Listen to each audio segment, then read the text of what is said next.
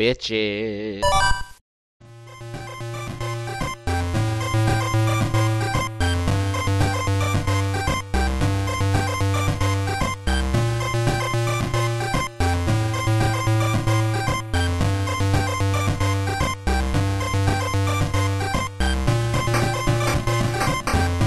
Hello, everyone. It is June 11th on a rainy day in New York City. It's kind of sucks outside. Oh man, there's a song, a Dream Theater song that pretty much says what you just said.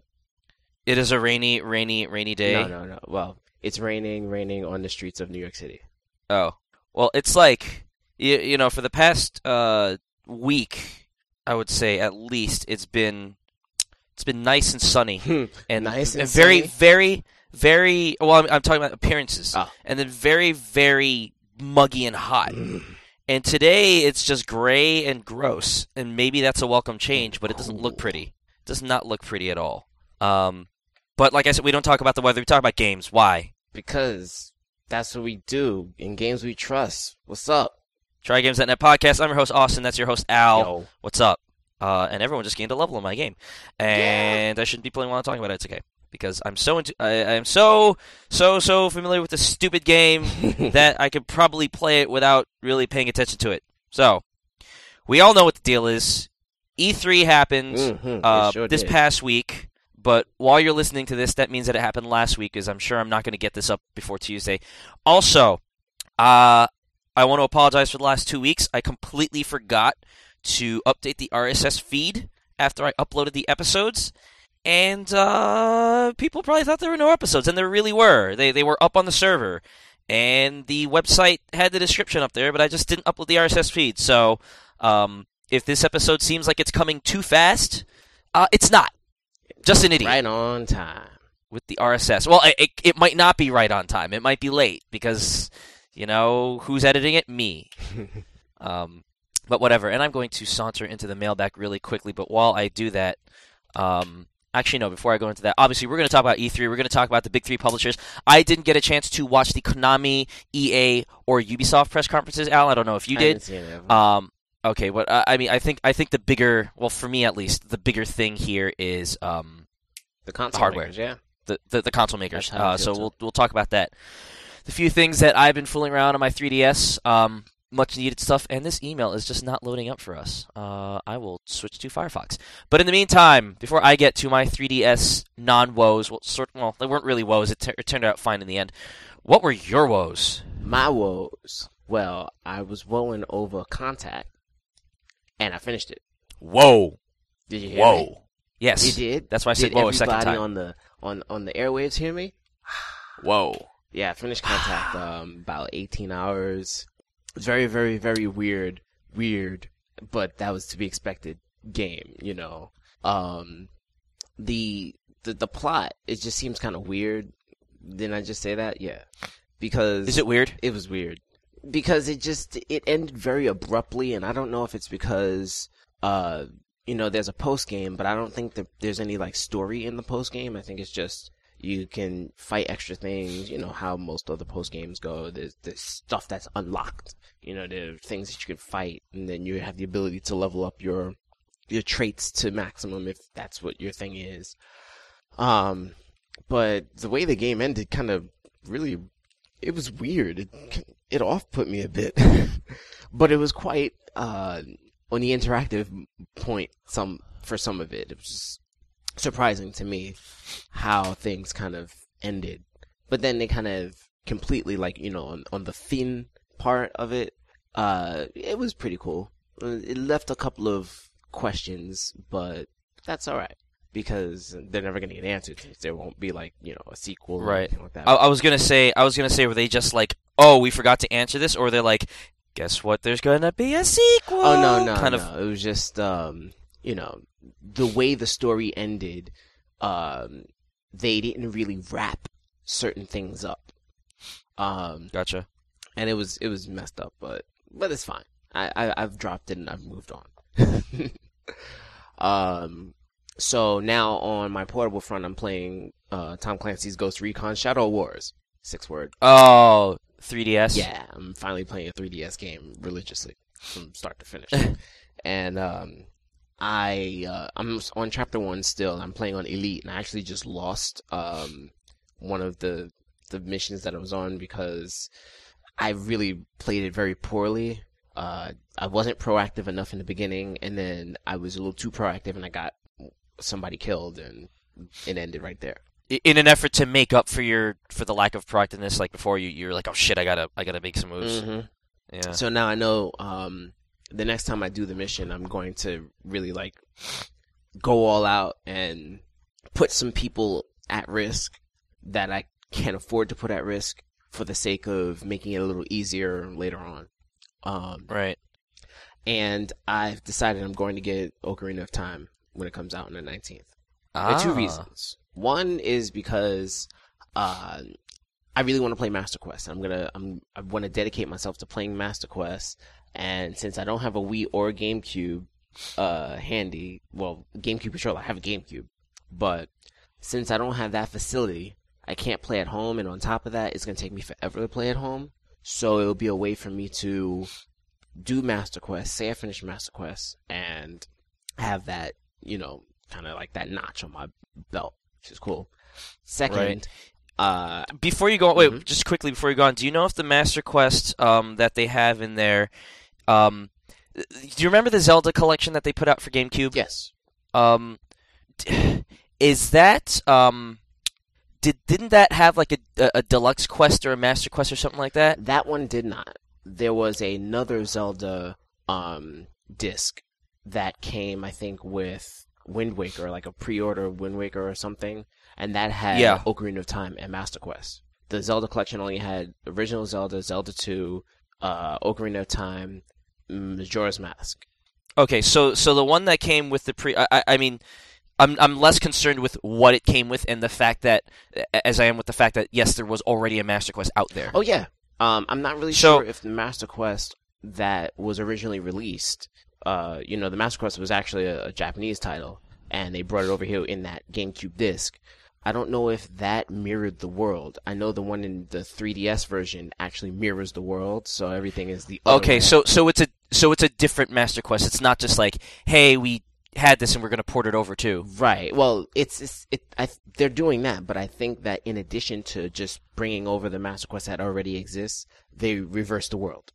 But then again, like I said, I don't know if they. Oh, I see what you mean. Okay, I see what you mean. Quest.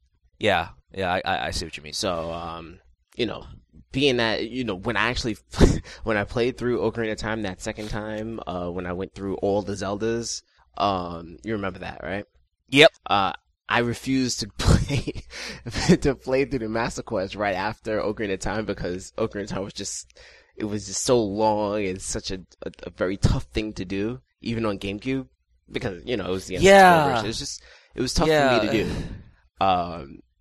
So I think that being that it's portable and the graphics get a little bit upscaled and there's going to be a little bit more of an ease in how the inventory works, I think I'll probably enjoy this experience a bit more. Yeah, see that with the GameCube. That's why I would go for it, is because my experience playing Ocarina of Time was unfortunately too late in my life, where because I never owned an N64 until quite a ways later after you could buy them for like $40 at GameStop used. Oh, I see. Like after the initial price drop. Right. No, the one that is sitting on my shelf right now is like circa 2001, like probably right before GameCube came out, or maybe even after. I don't know. I just know that I got it. I got it after it was long dead. Yeah, I think I got mine when Ocarina came out because I was waiting for a Metroid game. And that never came out, but then I said Ocarina was good enough. Right. And it's funny that you say Ocarina is good enough since everybody, like half the people listening to this except for maybe Pete, well, I know definitely Pete, but I say maybe because maybe he's not listening, because he's busy with the zombie mob, would say, oh, how can you say that Ocarina is good enough? Yeah, best game ever. It's got 11 out of 10. Shut up. 11 out of 10. Oh, my God. But yeah, no, I would get it for the same reasons, because when I played it, finally, it was it was on GameCube. No, not even. No, it was. I believe I put the GameCube disc in the Wii, and I played it that way, because I wanted to use the classic controller, but I knew I couldn't because it was a GameCube game. Mhm. But I'm not sure whether or not I ended up doing a stupid thing and re-downloading it via Virtual Console. I don't remember. I would remember if they had tied your Wii account to your Club Nintendo profile like it does with 3DS, but they didn't. So I don't remember. I'm sorry, I'm being bitter about the lack of internet savvy. I think you do have a record of your Virtual Console games on your Club Nintendo account. But I don't recall ever being given the option to link my Wii. Really? To I could be No, wrong. that's new now. Linking your Wii to your Club Nintendo account, they just put that in. I just had an email about that. So if I do a firmware update, I can do that. I think so, or maybe not even a firmware update. That's good. The shop just They're has that ability good. now. They are figuring that out. Good. Yeah, because now they're like, oh wait, we have something that people can sign into, and Right. a central location where all of their game data is stored. Right. Club Nintendo allows you to register your consoles and allows you to register the games you purchased for Wii and DS and 3DS. Right. that are from But I Nintendo. wonder if I can still register my Wii, because isn't the number on that stupid card that they give you, and I threw away the box. No, the number Or I is threw away all the. on your console, the LU number. Okay, good, Mhm. good, because then I would have been boned. Yeah, they Like a register boner you bone. by your serial number, so that you don't have to worry about. Okay, that's smart. Okay. Well, anyway, moving on. The other reason why I wanted to get Ocarina 3D is because it's actually a twofold reason. One is I want the CD from Club Nintendo, and two, I want the extra points because I intended to buy it on the Club Nintendo site, and June 30th is when the yearly cycle of Elite Status coin buildup ends. Oh. And I'm within 100 coins of getting platinum status, and I've been platinum status for the past 2 years, and I gotta get platinum status this year. So what I'm planning on doing is getting Ocarina, doing some more of the post-play surveys, and I think there might be another Nintendo game that I may want to get, but probably not. So I'm probably gonna wind up getting the bonus points from Ocarina and some post-play surveys, and then boom. I'll have my 600 coins for the year, and I'll get whatever the platinum prize is. Boom. So, moving on from that, Boom. what have I been playing? I played some Sonic 4, Episode 1. Oh, great. And How's that? It's weird. It's hard to enjoy. I mean, I'm pretty sure that you knew that, but the Sonic is just not the same as he used to be. On Genesis, like, Sonic walks extremely slowly in this game, and he runs moderately quickly. And in a lot of parts of the game, it just makes me feel, I don't know if it's because, when I was younger and I was playing Sonic 2, Sonic 3, I didn't really have that serious QA mind. Ah, right. Looking yeah. in every nook and cranny. That's why it takes me forever to finish games, and I'm gonna continue that in a moment. But I can't really just blaze through a Sonic game.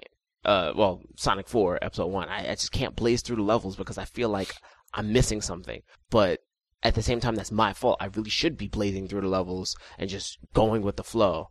And I've tried doing that, but now I'm at the Casino Zone, and I finished the Casino Zone. That was the last thing I did. And I'm at the Labyrinth, which I hate water in Sonic games, so it's gonna be fucked up for me.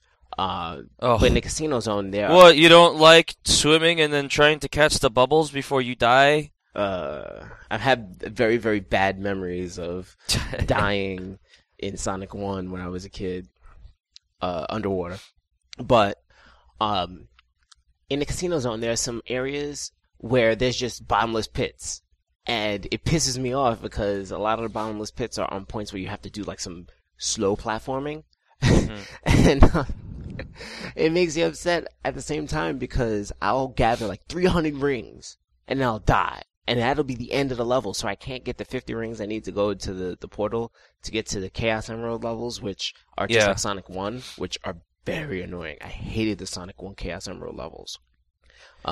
Which one were those? Were those the one with the rotating? Yes, the rotating world. Or is that Sonic 2? Oh, okay. Sonic Yeah, 2 that is was a so good fucking one with good. the running through the chasm. I never understood how those things worked. Really, like I understood, but I was just like, okay, what I'm doing doesn't seem to be reflecting on the screen. Like I can't control this. It's you know? exacerbated in Sonic. Excuse 4 you, Episode God. 1.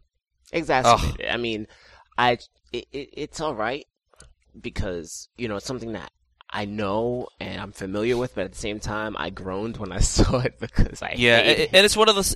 It's also one of those things. It's like, dude, it's 2011. Really? Are you gonna put this back on my plate? Well, I guess they wanted to do it to be retro, and maybe in episode 2, if they do an episode 2, maybe they'll throw in Tails and they'll do the Chasm Run, which was excellent. The Chasm Run was the most entertaining Chaos Emerald thing there. I mean, it was better than Sonic CD, which Sonic CD had a pretty cool, like, 3D-ish sprite scaling type of thing where you had to run. It looked almost like Mario Kart, like the way the ground looked and everything. And you had to run around this world and, like, step on some pads or whatever and get rings to get the Chaos Emerald. I think I remember that, yeah. I don't really remember Sonic 3's, but Sonic 2's, I think, was the best one. Well, let me see. While you talk, I will look it up. All right. So, I played that because I got a PS3. After the podcast, I went to check out my PS3, and it would not stay on for more than like 10 seconds. I couldn't even get into the cross media bar.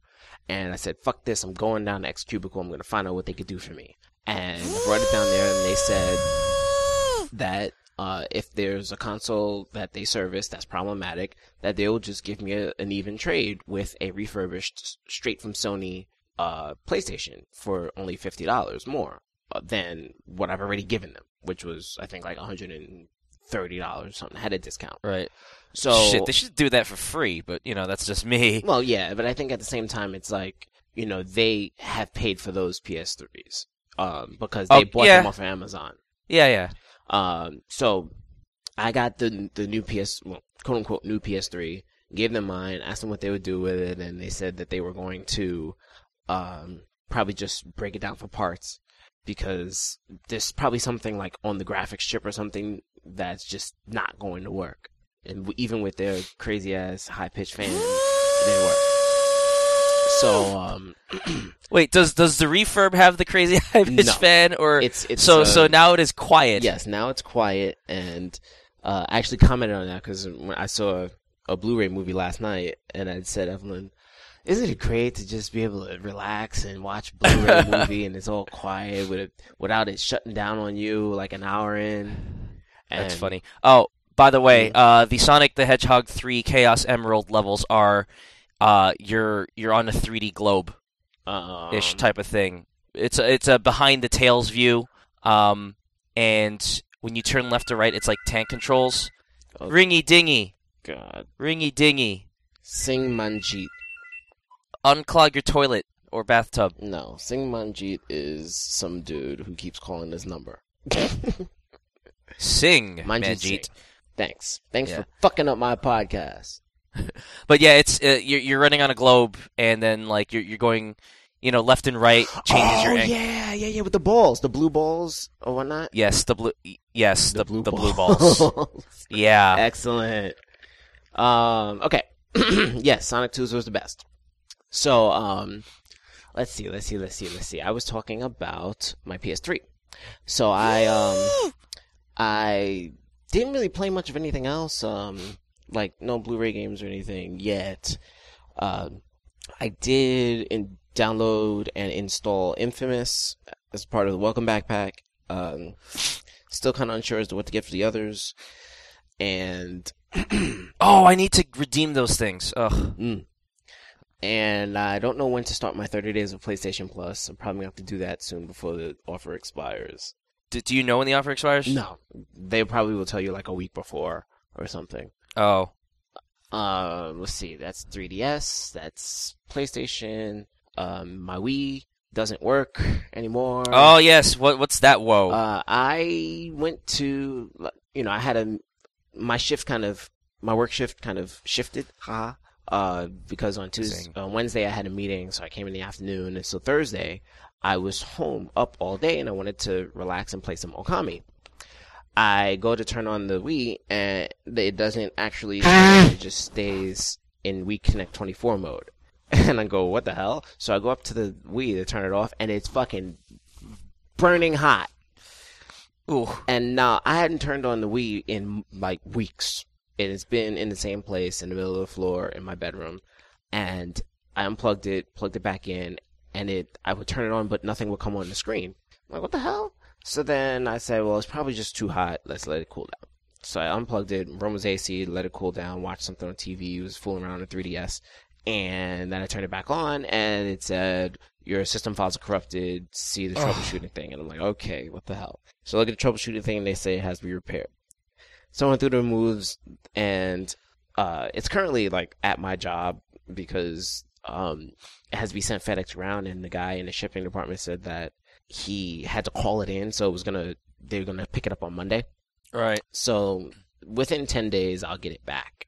And it's gonna cost me like just about $93 to get it fixed. But now I can officially say that I've repaired a 360 and then bought a new one. Repaired PS3 and then traded that in for another one. And now I've traded in a Wii, and hopefully I won't have to lose my Wii. Right. Because I like it. It's got a lot of good stuff on Virtual Console that I don't want to have to worry about. Yeah, I mean, I heard Nintendo. I mean, here's the kind of dichotomy that I've heard. Because their online structure is so haphazard, like, and it's tied to your console, you can't just buy a new Wii and re-download your shit. Exactly. So normal consumer, it's annoying for a normal consumer to have to go and,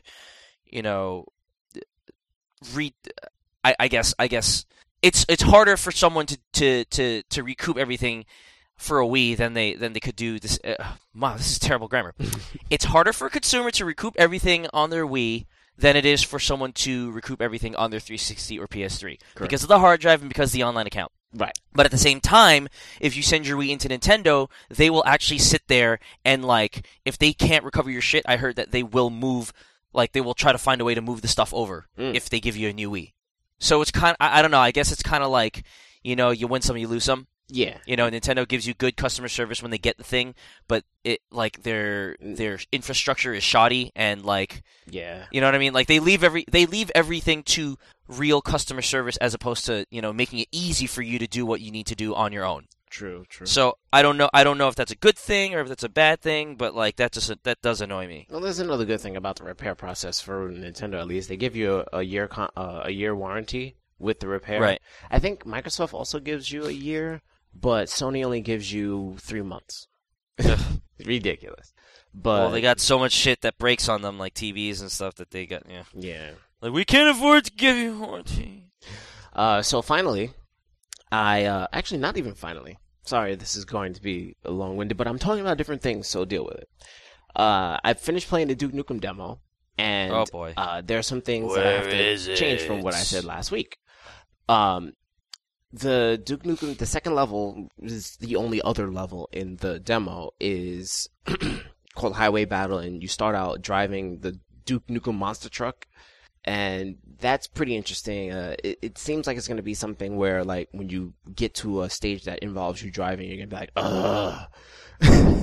Because... just exactly like that. I have to drive this piece of shit. Pretty much. And it's not that great. It's like pretty much every other game that has, a mode that doesn't really use the controls. Like a shooting game that has vehicle. And the vehicle just doesn't really work so well.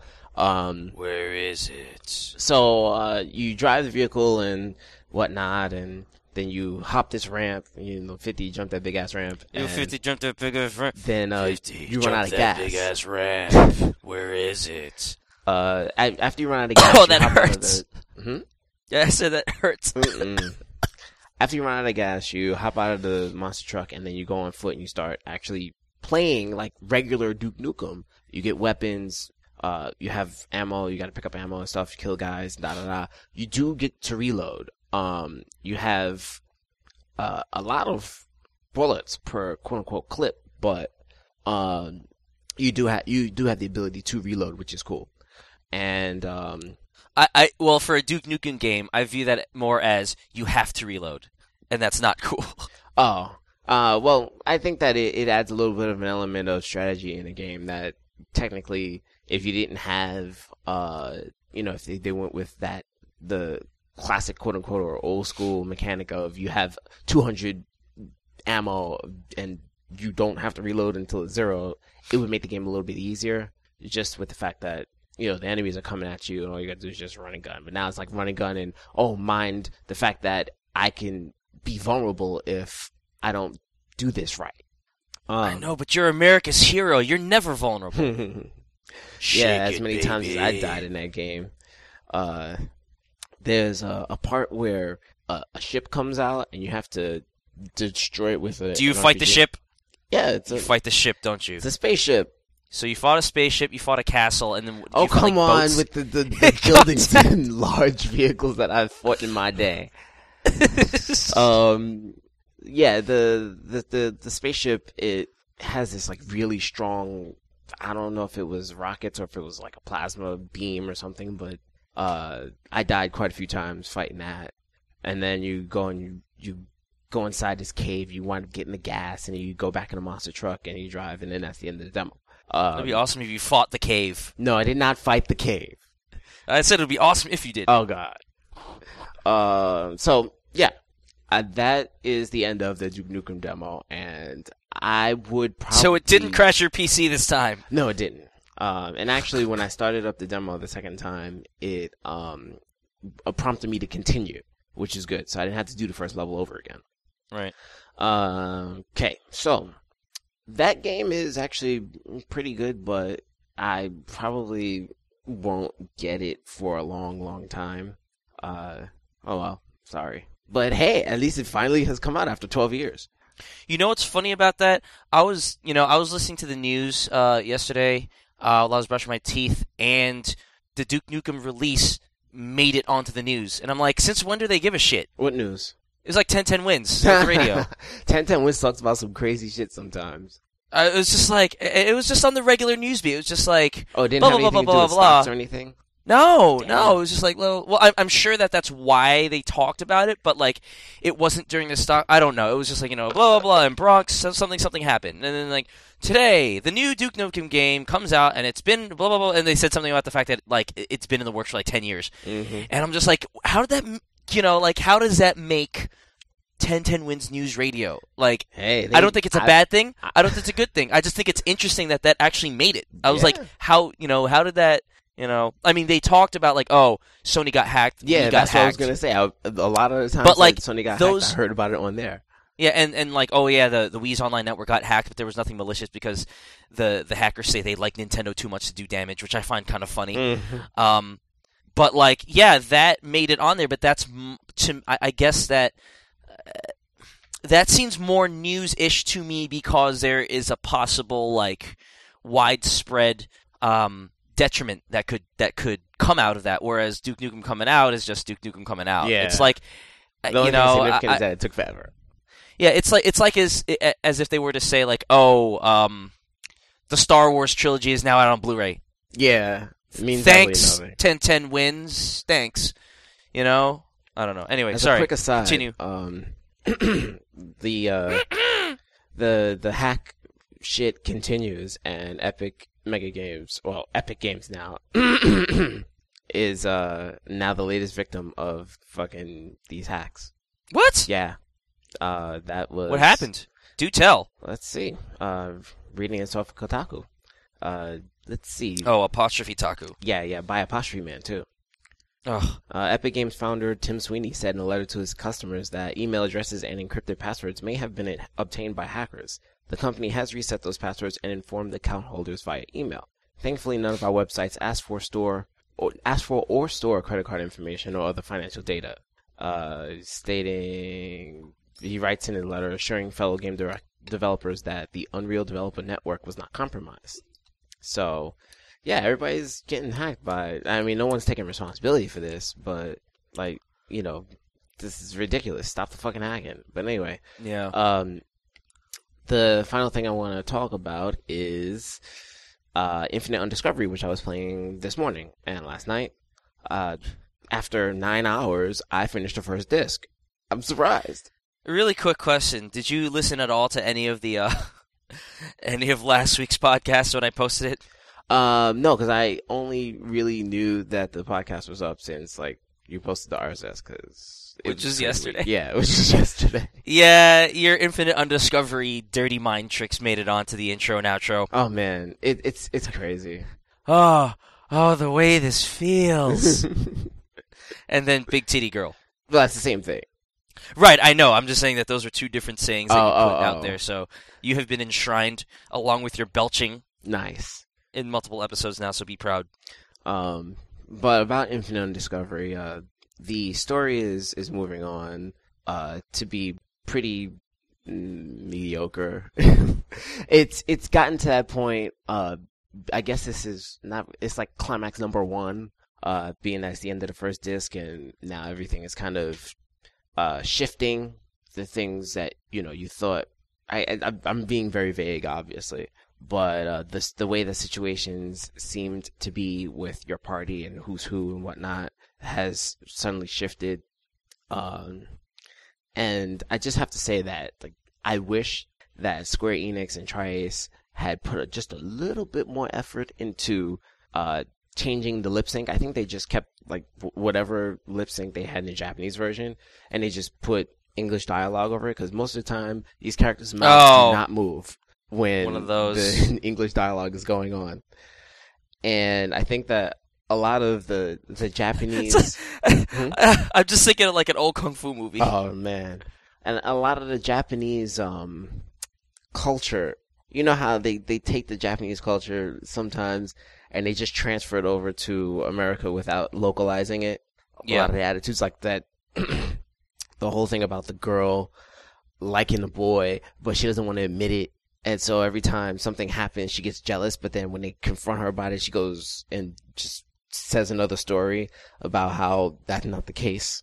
For example, remember I was talking last week about Fena, and she would do anything for Capel, and he's like, oh, anything, and she's like hitting him. Aya's hitting him, and so then I played last night, and you have dinner with them, and Fena's talking to Capel about them. Like Aya and Capel she's just like asking questions about whether they're together or not. And so the conclusion goes that they're not really together, and Aya thinks of Capel as like a brother. So she goes, oh, a brother, huh? Well, that's good. And she kind of like says it under her breath, but then right after that she goes, no, I didn't say anything. No, nothing at all. And that's like, you don't do that in America. That's something that you kind of do in Japan. That attitude and the perkiness of all the Japanese people that I met when I were in Tokyo, they were exactly like that. Truth or I'm kidding. I'm like, what the fuck, really? No. And so right after that, then they had this other thing where that exact same, oh, I don't have any feelings for Capel, but then I get jealous happens. So silly. Fena is like, please come back to me. Promise me we'll meet again. And then Capel goes, well, yeah, because, you said that you would. And then Aya comes out and says, Capel, come on, let's go. So. I am very bizarrely confused by all this. I feel like I need to see it in person. But then I feel like all the typical, like, Japanese voice acting with American actors would just shoot me in the face. Yeah, a lot of the voice acting is pretty good. It's a lot better than Mortal Kombat. Oh, okay. Then what? It's a lot better than Mortal Kombat or Conquest Mode, Mortal Kombat Deception. Oh, that. Okay, I thought you were talking about. That. I thought you were talking about the Mortal Kombat. No. The Mortal Kombat has some pretty good voice acting. Okay, that's what I was gonna say. I was like, No. But yeah, they actually put expression in their voices, and sometimes it's a little awkward, but most of the time it's pretty good. Yeah. And I'm just surprised to be on disc 2, 9 hours into the game. Surprised that you made it that far, or surprised that it's that fast? I'm surprised it's that fast. I think this game is very short. Oh, do you know what? I'm being stupid. I'm thinking back old school on about like PlayStation games where they were on CD. Oh, and they were 4 9 discs? hours for a disc. Yeah, 9 hours for a disc is typical. Yeah, no, this is a 2 DVD. But a lot of it is, and that was another thing I wanted to say. It reminds me of Final Fantasy X, where you do something, and then you have a long ass cutscene, and then you do something, and you have a long ass cutscene. There's a lot of that in this game, but there's a lot of action in between the cutscenes, so I don't feel as annoyed as I did with Final Fantasy X. Okay, that's a good thing. Then early this morning, before I started playing Infinite on Discovery, I played the Outland demo. That shit is fucking good. That shit. Have you played Outland? No, that's by the same guys who did Dead Nation, Yes, right? the same guys. Because I remember you were saying that they were complaining about, like, oh, with the free game, blah, blah, blah, you know, that... yeah. Outland... Well, so what is Outland? It is an action platformer. Okay. And the story is... I don't really know. It's about, like, some dude who... A guy does this thing. Who does stuff, and with he's a thing. Like, gotta be a hero, but...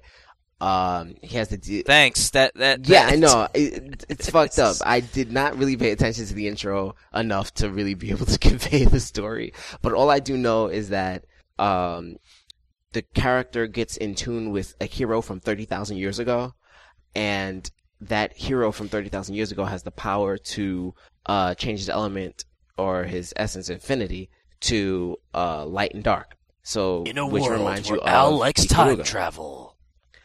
So, you can change yourself to light, and you absorb light, but you get hurt by dark. But you can attack dark you can only attack dark if you are light. You know what I'm saying? Oh, wait, is this it's a 2D platform, not a 3D platform, It's a 2D right? platform. Now I know what you're talking about. It's like it's like an Ikaruga platformer with red and blue instead of black and white. Yes. Okay. Yes. Yeah. That. And I have not played that, but I've seen the shit out of it. Mm-hmm. And I think it's awesome. I played it, and I'm definitely gonna buy that game when I have the time to play it. Like I still have to play Limbo. I have Limbo and I have Trials. Bought them a while ago, and I still haven't played them. But I really want to go through Limbo, which Outland kind of reminds me of Limbo in terms of its like art style. It's a little dark, little shadows and stuff like that. Like your character is basically just black and gold, and all of the enemies are like black with a color. So in the real, I don't know if it's the real world, but the present time, everything is black and gold. But then when you go to 30,000 years in the past, everything is black and red or black and blue. Mm-hmm. And it's really interesting. I really like the art style. I really like the way the game feels. The motion of the character in response to your controls. And I'm a sucker for I'm a sucker for time travel games. I'm also a sucker for games that have wall jumps.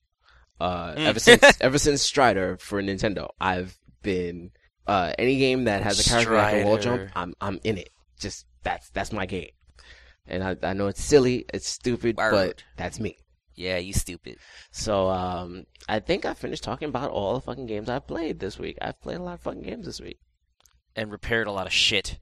Mm-hmm. Unfortunately for you. Are you guzzling? Yes, I'm trying to finish my coffee. I thought you were about to say something else. And I'm glad it wasn't what I thought you were going to say. Okay, I don't know what it was you thought I was going to say, but... Well, just think of the first syllable of coffee. Oh, and end it with the first syllable of... Well, it's because of the way that you said it. Uh-huh. My stupid-ass, fake-ass Boston accent, because I was watching Eviction, and it takes place in Massachusetts. That was a very, very, very nice Boston accent. Very good. Wicked. Very good. Wicked start. Make a wicked start. Yes, I have been continuing to be boring and play Final Fantasy IV on the PSP, and these enemies keep on casting silence on my engineer, which is stupid because he can't cast magic anyways. Excellent. So, there's no problem with that. So the two things that stood out to me in terms of some of the enemies that I've been fighting, or the bosses that I've been fighting. For anybody who knows this game well, Keinatsu is a complete pushover. Like, anybody who remembers this game back from the Super Nintendo days know that Keinatsu is the water elemental fiend. And you roll up on him, and he's like, yo, they should have made me kill you instead of Scarmillione, or however the fuck you pronounce it, because he's a pushover, and I'm me, and I'm awesome, and I'll destroy you. And then you cast Thundaga on him, and he's dead. Yeah, I remember. Or maybe you cast it twice on him, and he's gone. Right? Oh, I'm sorry. Back in the Super Nintendo days, it was called Lit 3. So you cast Lit 3 on him and he's gone.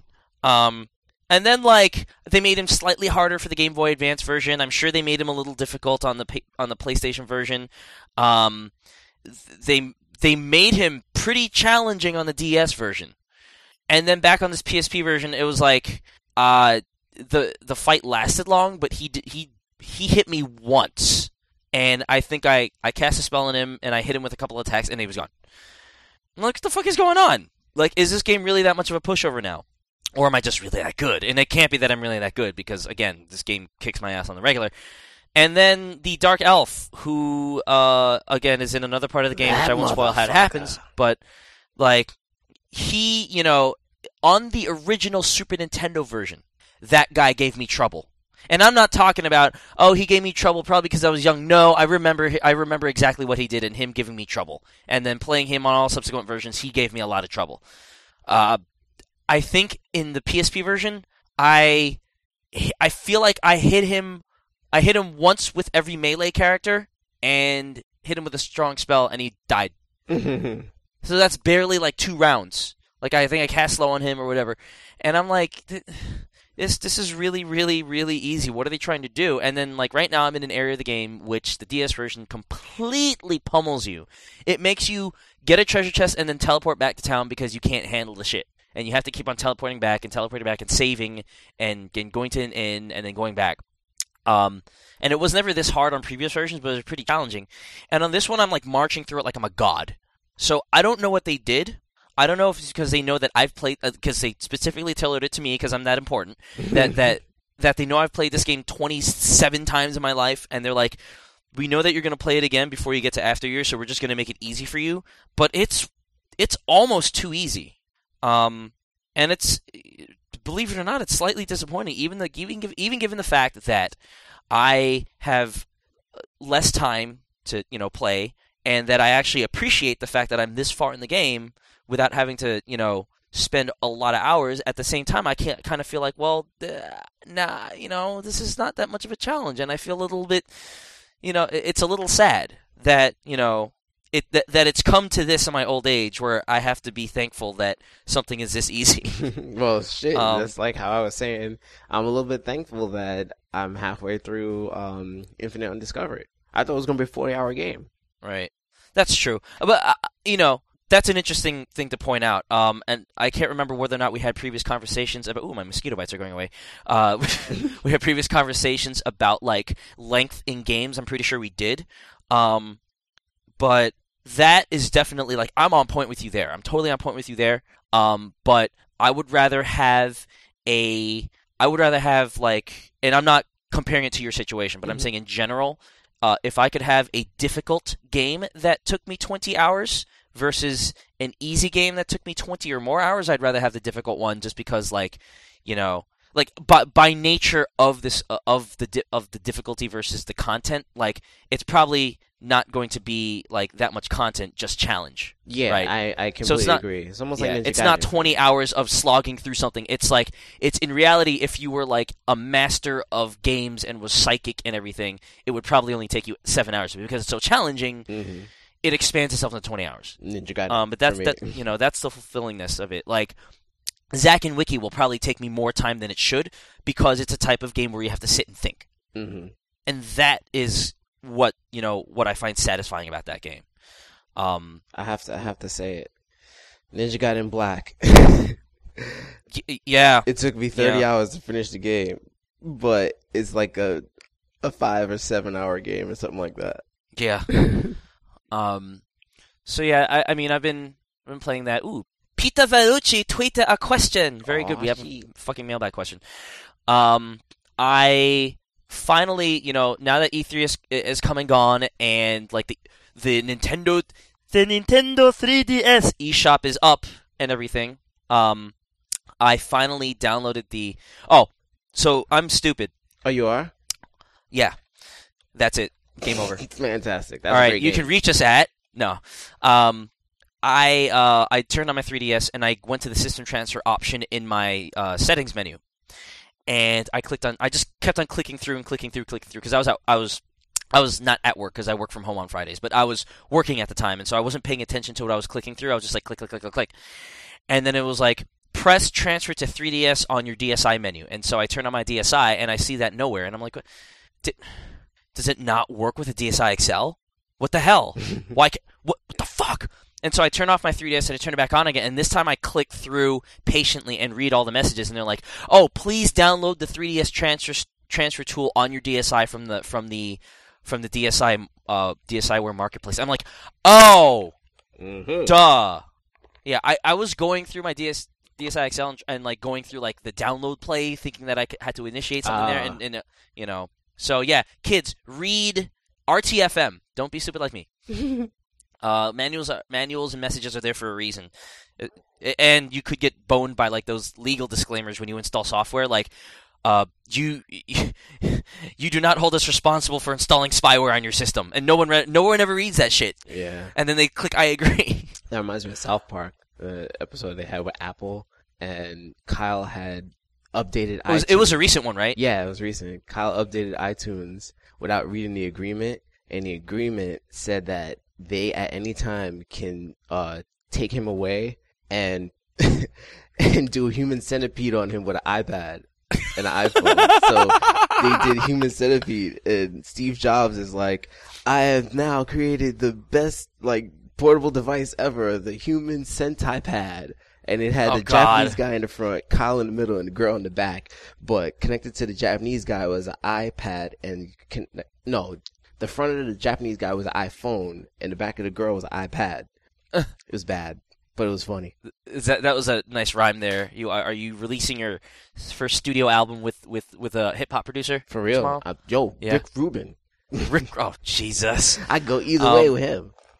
Whoa! Oh. Hey now. Hi-yo. Hey-yo. Anyway. Hey-yo. Hey-yo. Hey-yo.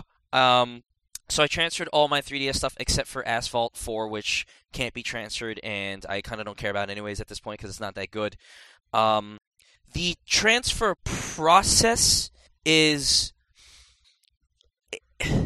It's both... I don't want to really say it's annoying, but because I'm just an impatient person, but it was kind of annoying. Like, it gives you the chance to do a full transfer, which means all your 3D settings and all your photos and all your games and stuff. And I probably should have done that, but I figured that since I already set my 3DS up with my network, and it's working, and I don't really want to touch anything, and I just want to leave it the way it is, because I'm afraid that with Nintendo stuff, if you touch anything on the network settings, it's going to explode and lose your wireless network, because they don't fucking know how to deal with the network. I chose to do a custom migration, and that means that once you choose custom, and then it gives you a bunch of options. Do you want to migrate your network settings? Do you want to migrate your photos and music from your SD card? Or do you want to migrate your DSiWare? And so I chose DSiWare, and then it gave me a list of all my DSiWare.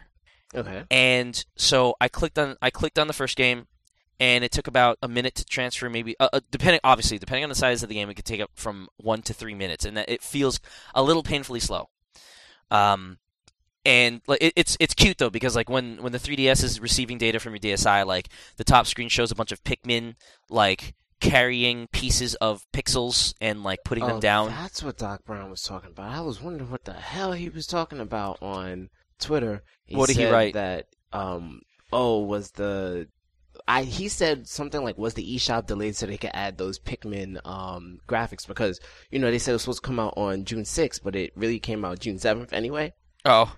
Because I got my update at like 1 o'clock in the morning when I got to work, June 7th. Right. But I was like, I don't see any Pikmin anything in the eShop, but it's the transfer. Yeah, it's the transfer, yeah. And it's a cool little animation. But so that finished, and then I chose the next game, and it No. It finished, then it booted me out to I'm trying to remember if it booted me out back to the main menu and said, do you want to transfer custom or do you want to transfer full?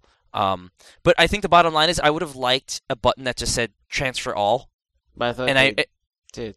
No, like if I transfer all DSiWare. Oh, just DSiWare. Yeah. And I understand that, like, hey, you might have your SD card full.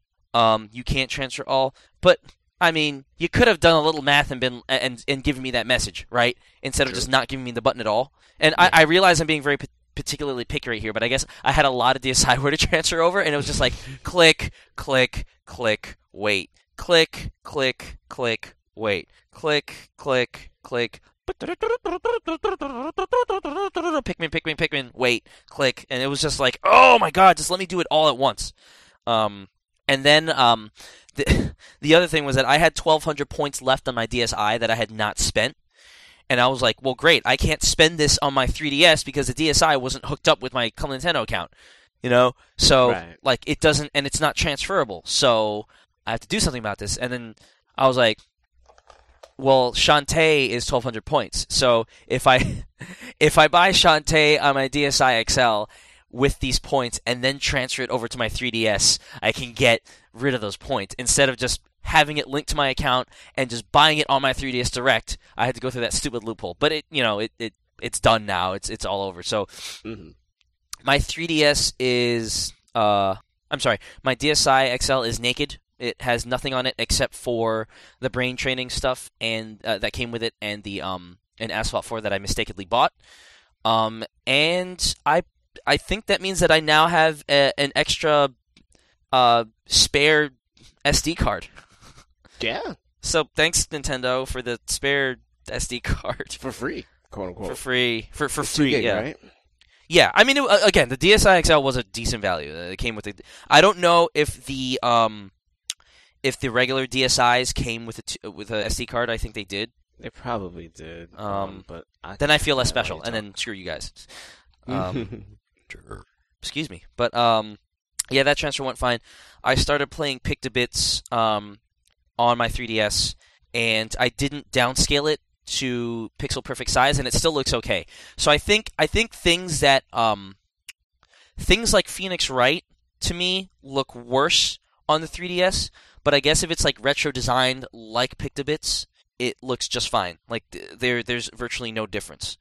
I'm gonna have to ask this again. Yeah. Because I'm such an idiot. Yeah, you are. How do you change the scaling? I believe you hold down Start in A. I could be wrong, but I mean, let me verify. Google. 3DS up. Resolution backwards. Compatibility resolution. Okay. A quick and dirty guide to the backwards compatibility on the Nintendo 3DS. Something about resolution. God damn it. Resolution. Okay, this blog article is completely useless.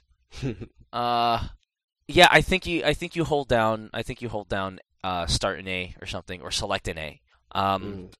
But I don't know. Well, let's try it out. Let's see if it actually does work with DSiWare. And by the way, my 3DS top screen is a magnet for dust. Yeah, mine is It's just an absolute smudge. Yeah, but the funny thing is that even when it's closed, It still gets dusty. like I open it up and half the time there's dust there, and I'm like, why? At least it's not under the screen. I don't know how in the hell, like, my PSP has dust under the screen. Why? How? Because you love it.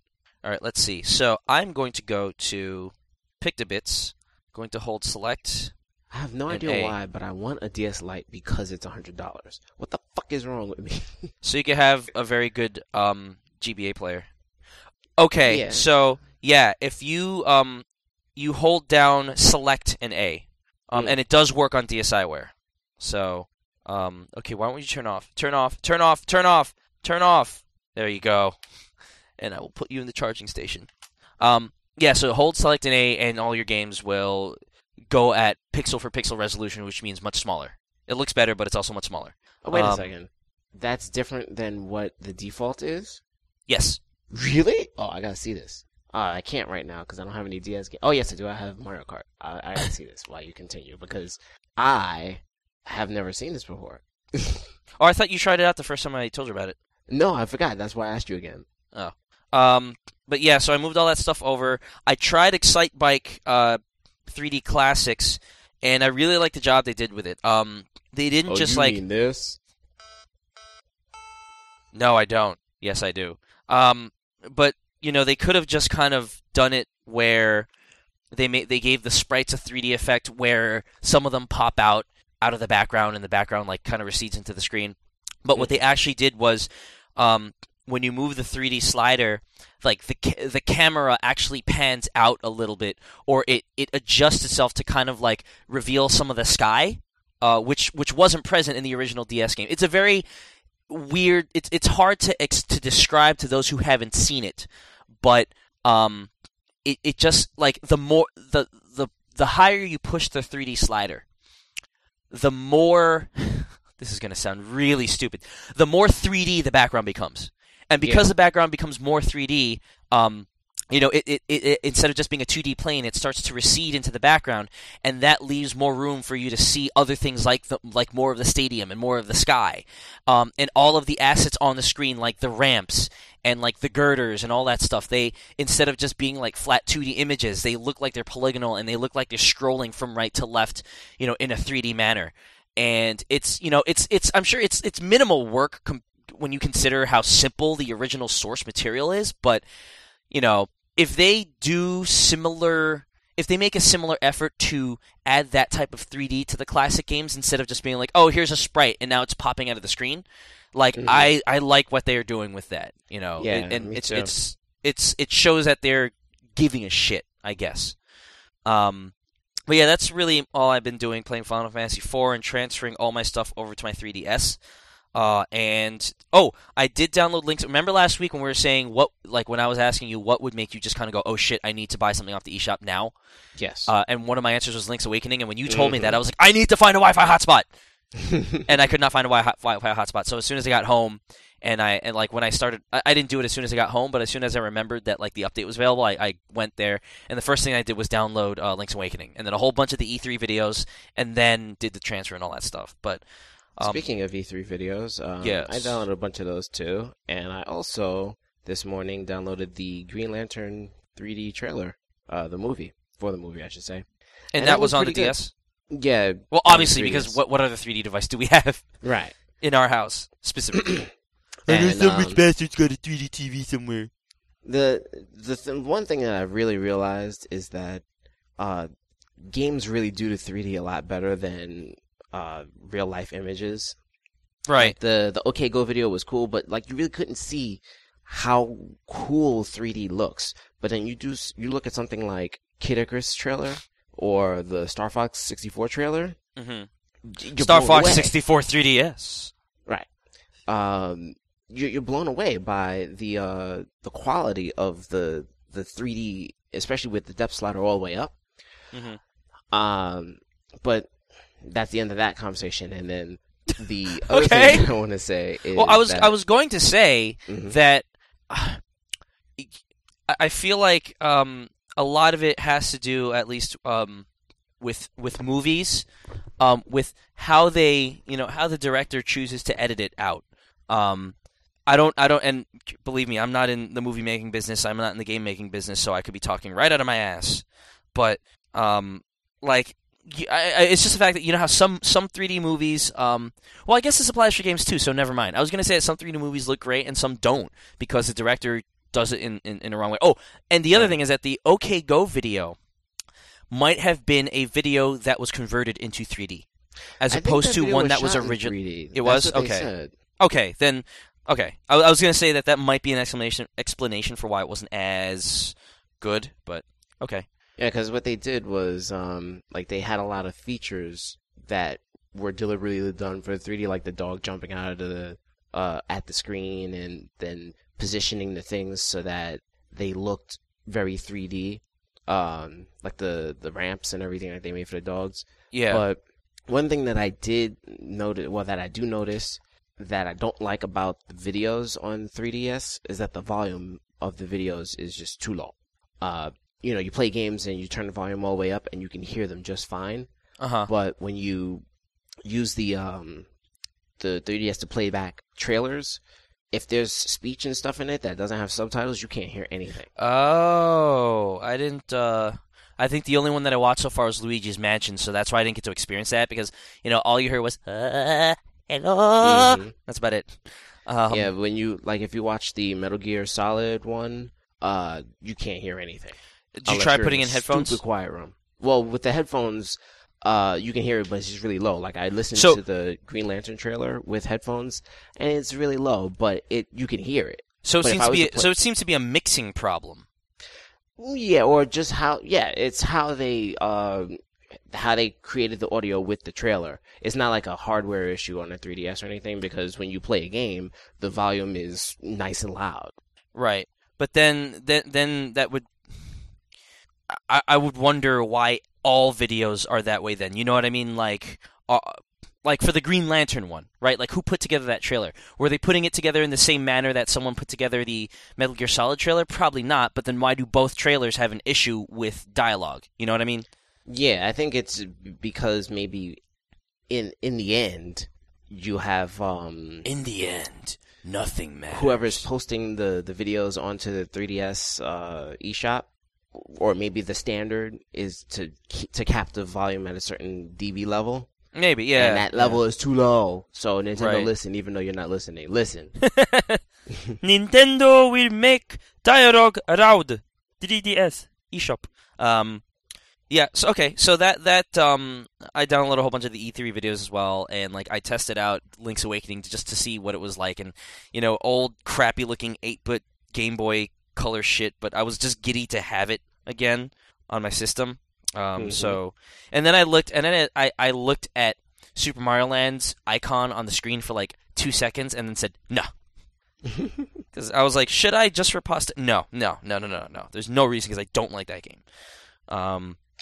But yeah, that's all I was doing with my 3DS. And unless you're gonna peat me, we're gonna take a short break, and then we have, speak of the devil, a Twitter question from the Peat Me. Word. So we'll be right back. Well, before we be right back. Oh, before we be right back, what's up? Haha. I am currently messing around with the Pokédex 3D. Mm-hmm. Kotaku had posted on their site some of the AR markers that they got. They got 4 cards from Nintendo at E3, and then they put them on the website so everyone can get them. Mm-hmm. And I am currently taking pictures of the Pokemon that spring out of my phone. Nice. It's really cool. A question, though. So you don't need to have played Pokemon or be playing a Pokemon game with save data in order to take advantage of that thing, right? Yeah, it's completely It's just like a collectible, hey, I'm going to burn, I've got some time to kill, let me look at this thing, and then let me try to scan these things in type of thing? Yeah, and in addition, every day you get another Pokemon from Spot Pass, and then when you come in contact with people, you can trade Pokemon with either, I think Street Pass works, and then you can also do it manually. Right. Well, I don't play Pokemon at all, and I think I'm going to give that a shot just because it's something to do. Yeah. How many blocks of memory does it take up? I think 100 and something, just like everything else. Yeah. See, I will say that the one thing that I wish they would allow us to do, like they now allow us to do on Wii, is to let us run shit from the SD card. What do you mean? You can't run a DSiWare game from the SD card. Oh, I haven't downloaded a DSiWare game, so I wouldn't know. Yeah. It's like the Wii used to be, where you just could not. You can transfer it to store it, but you can't actually use it. Right. Which to me is pretty antiquated, and because the Wii can now do it, I think that they should really explore at least making that option a reality. Now, I know in the Wii you have to have some space cleared out, because what they do is that they do a quick transfer from the card into the Wii's memory, but at the very least they simplify that step for you. True. Instead of you having to go in, move the thing over, move the thing back, and then, you know what I mean? Yeah. And I wish they would really do that. But okay, any further by the ways before we go into a break? Nope. Okay, we're going to burp for a second and be right back.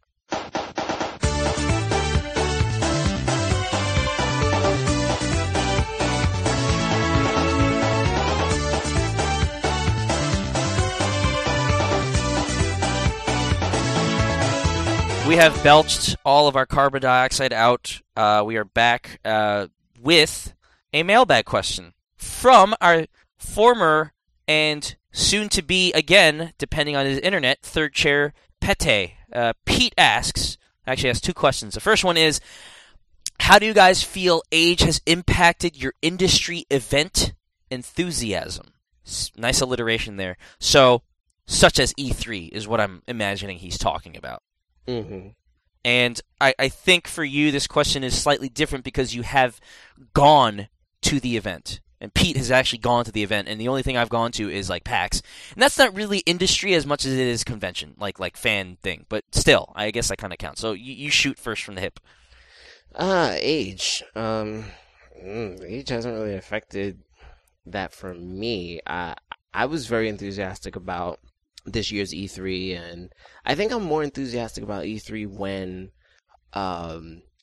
when there's something kind of considerable, I guess, to look forward to. Like, for example, Nintendo had the Wii U, and PlayStation. Sony had the Vita. Right. And I think that those were things really to look forward to. Like Microsoft's press conference, I was completely disgusted with.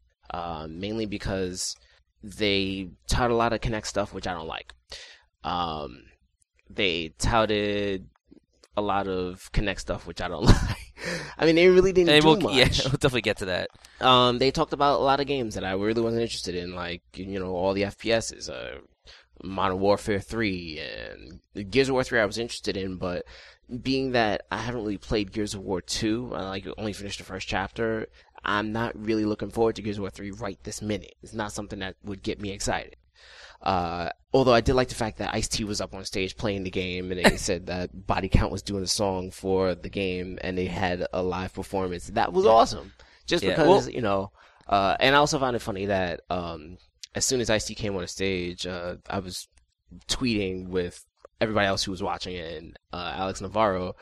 First thing he tweeted was, "Where's Coco?" in big capital letters, and I had to retweet that shit because I felt the same way. We'll break down our E3 after the mailbag. We'll definitely get to that stuff, but so I don't think that as I get older, I'm going to be less interested in this trade show. The other trade shows, probably I wasn't really interested in all that much in the first place. And now, would you include something like PAX in this question? Yeah, it's an event. It's closely tied to the industry. Okay. I mean, they have talks about the industry, so true. So like I put that on par with something like DICE or GDC. GDC, yeah. So I would say that as much as I would like to continue to participate in events like that, my availability, my ability to attend events such as PAX may be greatly decreased with age. Just right. Because, first off, being that I don't have a role in the industry anymore, it doesn't really seem too kosher for me to be like 40 walking up in PAX, like, yeah, what's up, playing games on one of Rock Band. I mean, if in another 9 years Rock Band is still relevant, on a Rock Band free play stage, wailing out to, Journey. I don't know. That's ageist. Ageist. I'm very ageist. I like young youth. I probably look. Whoa, pedophile. Not young youth, like kids, like that. Good save. No. I like being young. Good save. Gosh, 8-year-olds, dude. 8-year-olds. Way to spoil a comment. Wah wah wah wah wah wah. And you.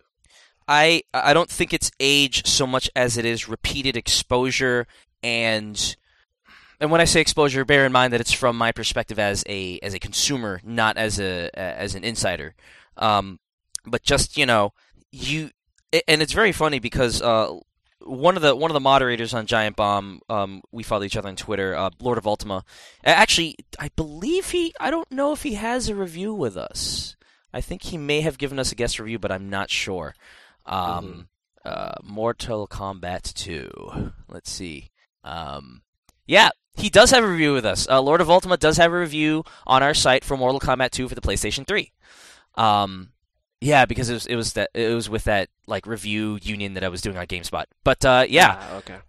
So that's Michael Rivard. If you want to read his review, trygames.net. It's Mortal Kombat 2 for the PS3, which is no longer available because they took it off the store. Did they? I think they did. Yeah, because of the Midway Mortal thing. Kombat. one. Because of that too, and now they're bringing out the whole Mortal Kombat Arcade trilogy thing. Right. Well, they're bringing it back really because well, anyway. So I think it's we had this very brief Twitter discussion about like the Wii U, and like he was like, if it's just another port machine, I'm not interested. And I was like, well, you know, with Nintendo, it's always about the first party stuff, and everything else is just window dressing. And he starts saying like, yeah, but you know, I wanted them to blow me away with specs and all that, and like announce games and stuff. And it got me thinking, and I was like, you know, I don't really give a shit about the games at E3 anymore. And it's not because of age, but it's just because of, like, I guess and I don't know if I should attribute this to Apple, really, but, you know, Apple does this thing where it's like, hey, check out this awesome shit that we pulled out of our ass, and you know what? You could buy it tomorrow. It's like, oh my god, it's there. And then Nintendo started following suit with, you know, their announcements of, hey, you know, Mario All-Stars Super Slugger, or whatever their baseball game for the Wii was called. Yeah, Super Mario Super Slugger, something like that. Yeah. It's like Mario Super Sluggers is going to be available, like, in 4 months. And usually, you know, when games come out, you open up with a teaser trailer, and it's not coming out for a year, or 2 years, or whatever, and if you're Dennis Dyack, it's never coming out. But you know what I mean? Like, it's shifting from a, dude, you're going to love this thing that's coming out in 18 months to, dude, this thing is coming out this holiday season. You know what I mean? When the 3DS was announced, or leaked, and then announced, it's like, oh, March. We didn't even talk about this at E3, but you know what? March. I was like, oh, okay. And the Wii U, right? Like, yes, this shit was leaked, but then they're like, wait, when did they say they're releasing it? Is it going to be in... it's not holiday season, right? 2012. Okay, no, so then that's a little... Okay.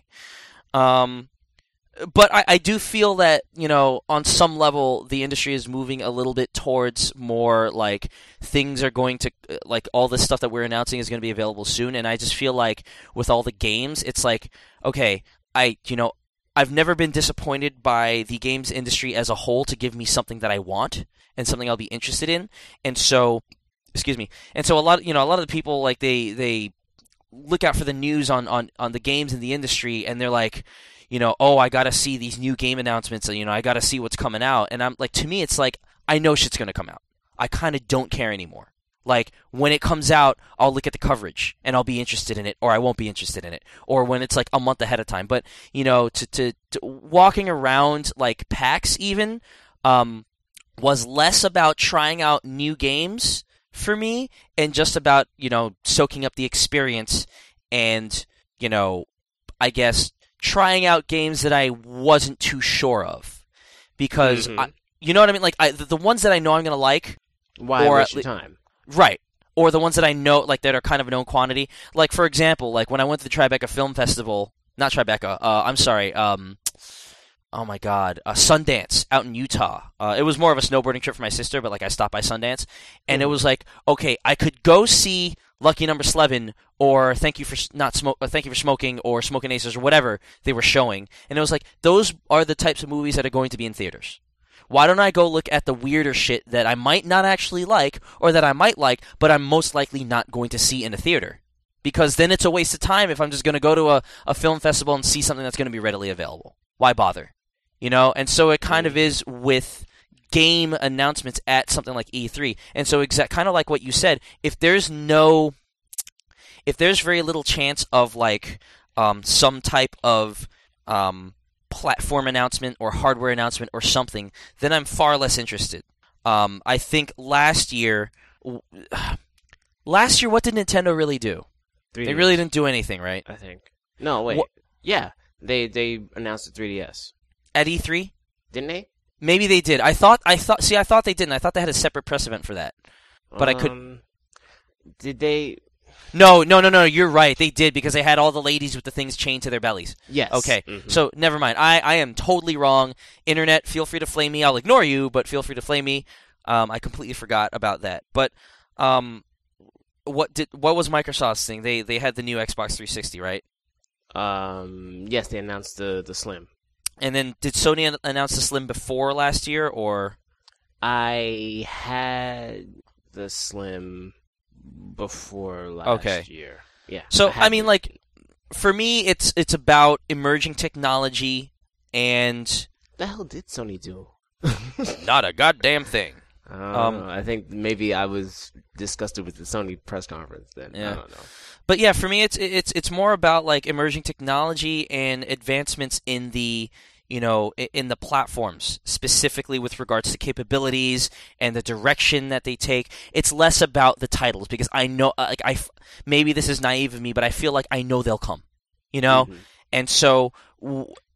Unless there's something that's like a leaked press conference or a leaked thing that says like, hey, there might be something that they'll announce in terms of hardware or technology, then I always go into E3 kind of like, all right, let's see what they got, So it's less about age and more about just, years and years and years of following this as a fan and following the coverage and kind of like, all right, we kind of know what the drill is. Do I get excited for E3? I do because I know that there will be surprises or the hope that there will be surprises.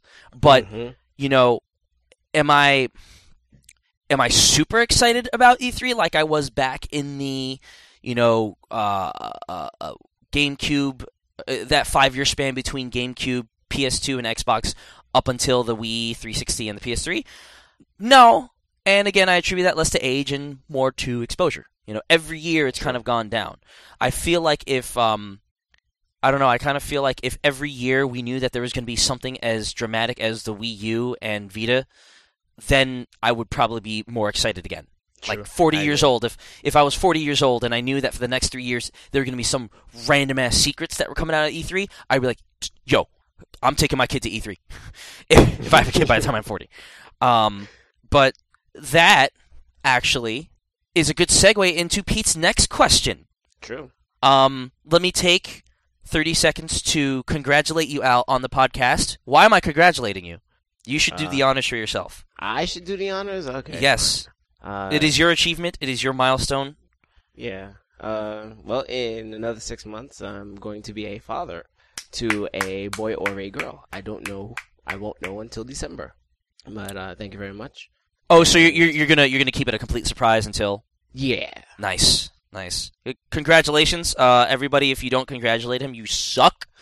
And have to download this podcast twice to make up for it. But that leads into the second question from Pete, which is, how will being a D, and he means dad, not dick or douche, but Al, what will being a dad mean for your lifestyle? And since we're talking about games, I'm pretty sure that he's curious mostly about your gaming lifestyle. Well, honestly, I've said it before. I said that I will not stop playing games for anything, and a child won't stop that. A child will actually probably enhance that for me.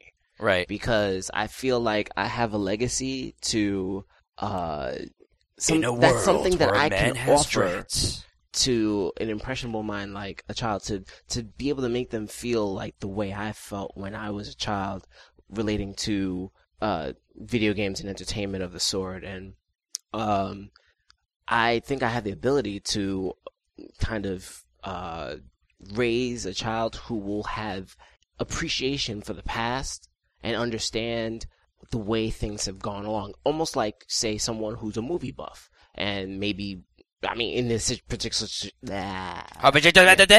brain has farted. Blah, blah. In this particular situation, this person would have, say, grown up and their father or mother was into movies, and they showed them as a child a lot of older movies and a lot of other things, and then explained to them about how movies have evolved. And then when they've gotten older, they've become, very, very much into movies and the philosophy of it. And who knows, they could have grown up to be someone familiar with the movie industry, like, someone who grew up to be a director or a cinematographer or something because of the appreciation. And I feel like I have the opportunity to raise a child who is very aware of what's going on in the industry and what makes games fun and is in tune to certain things. And it's not like, someone who's just always into whatever the kids are into, but can actually like conduct conversation and talk about things when they're old enough to get into that situation. Right. And what's really funny is that I was starting to think like a father when watching E3, and I was watching the Microsoft press conference and being disgusted among everything. One thing I wasn't disgusted about, which maybe if it was last year or the year before, I probably would have been like, I'm not even paying attention to this, was the Sesame Street game that Tim Schafer's working on. Yeah, I was going to ask you about that. And, he was talking about the fact that, he has like a 4-year-old daughter, a 5-year-old daughter, and his daughter was asking him, to stay with her, and he said, no, I can't, I have to work.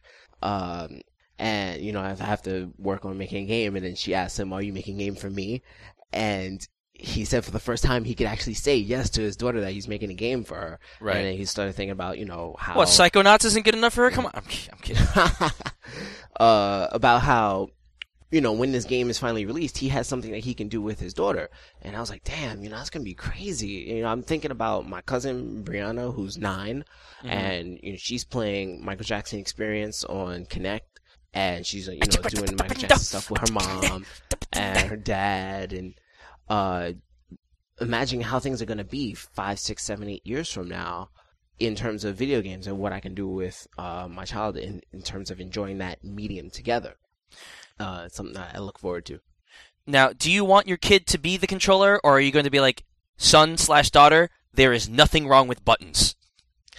Like I said, I want my child to be well versed. Yeah, and, yeah. I want my child to like what they like, but also to appreciate what they don't like. Right. To understand, not be blind like, oh, controllers suck just because they suck. Right. But if they don't like controllers, say, I don't like using controllers because I feel, the freedom of being able to move my body and make it interact with what's on screen, or something like that, Right, even though it doesn't work. Even though it doesn't work. Maybe 5, 6, 7 years down the line it will. And then we'll have something else that's brand No, you're new right, that you're right. won't work. That's a good point. Yeah, probably at that point. So, and I feel like with the preservation that's going on is more of an opportunity for me to have something that will, other than the fact that I do have actual hardware, like I have a Game Boy, I have an NES, I have a Super NES, I have a TurboGrafx 16, and things like that. For the consoles that I don't have, like a Master System or Game Gear, I can say, look at his game, I used to play when I was younger, and then of course, the child would be like, ew. Right. And, but then I'll say, but look at this, and see such and such, and hopefully I won't do things too early where they won't get it, and it'd be too late for them to get it. So I have to work on my approach on that. Right. And how do you think, and, not to get too in depth on this, I'm just curious at a high level, how do you think you'll handle the whole, and I trust you to handle it very well because I think both of us are understand what the concerns are, but also what the benefits are of the quote-unquote mature games when they start to ask you about Call of Duty or they start to ask you about something that they saw in something like Mass Effect, and it's very similar to what we'd say if we were talking about music, movies, TV. Mm-hmm. Well, first off, I'm definitely going to play a key enough role in my child's life so that I would understand what their comprehension level is. Sure. And sure. I hope that my child will take after me and have a very high level of comprehension such that maybe they can do things at an advanced level. Because I was doing stuff like, shooting things down and doing things that nowadays are considered very violent. Yeah. At an early age because that, the manner of thinking back in the 80s was much different than the manner of thinking is in 2000. Well, not only that, but what you were playing. It's shooting down enemy spaceships and aliens versus shooting down human beings in a real life, in a realistic war. That looks real. Right. Because like playing Operation Wolf, you're shooting down human beings, but it's all animated. But, that's a good point. That's a good point. There are lots of games, Cabal, Akari Warriors, Guerrilla War, these things are people shooting other people, but they're in that Rambo sense where you could technically watch Rambo as like a 6-year-old and there are a lot of kids who have, people who are our age now who have seen movies like RoboCop, Rambo, and, very violent films when they were not supposed to, and they've handled it very well. There's some who haven't, but there's some who have. Right.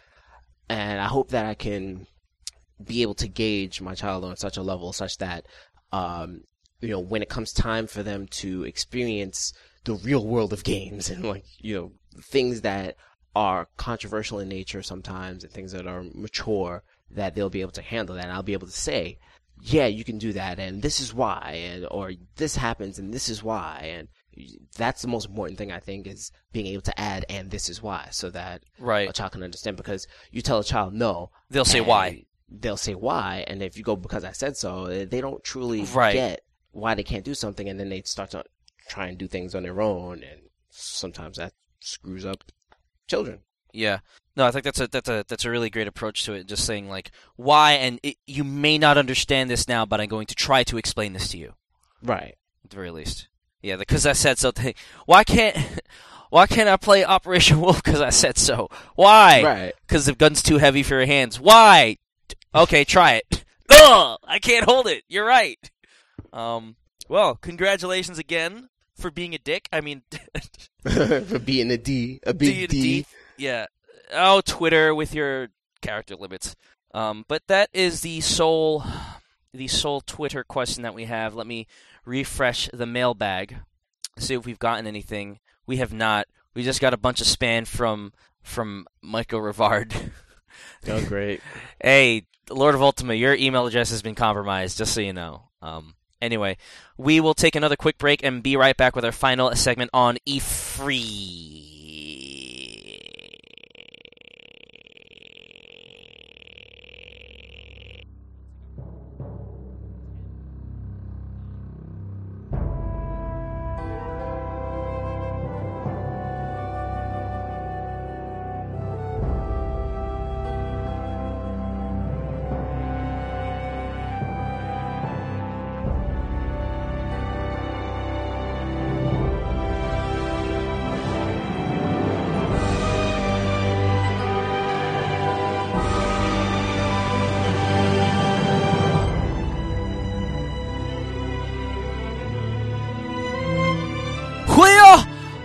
Back with E3 shit. Now, obviously, we didn't go to E3. We're looking at all this stuff from the consumer perspective and from fans' perspective. But it was certainly, for me at least, personally, there was a lot of delayed excitement to be had. And I say delayed because I was following along on live blogs, but not really because I was at work. I think there were previous years where during lunch I would just kind of jump in and watch the press conferences, but my work actually blocks a lot of sites now because of a recent attack on our network. And I also just freaking work through lunch anyway, so I don't have that time. But following on my phone or afterwards, just reading all the shit, got me kind of excited, mostly about the Vita price and what the Wii U was. I didn't really get to watch the press conferences for Ubisoft, EA, or Konami, and I believe you didn't either, so we'll focus on the big three. Let's start off with Microsoft. You said you were disgusted by it. Is there anything that you can pinpoint that kind of disgusted you most, or was it just all just this shit ain't for me? It was all just crap to me. It was all, the reason why I say it's crap to me is because a lot of the Microsoft E3 press conference involved things that I was not interested in. They opened up with Modern Warfare 3. Not interested. They talked a lot about Kinect. I was not interested. They had Kinect Disneyland, which, a lot of that on-stage acting with the children is irritating. Oh, that could be your kid one day. No, it won't.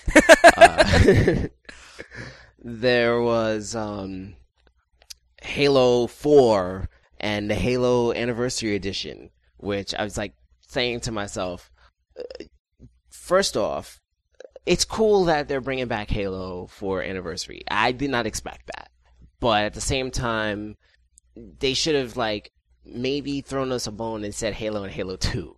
Because Halo 2 is what everybody likes. It's the reason why Xbox Live was in legacy mode for all these years, because people were playing Halo 2. So why not give us Halo and Halo 2, especially since Halo 3 was the first game that was on 360. Then they prefaced Halo 4 with the fact that it's going to be another trilogy. Right. And that disgusted me.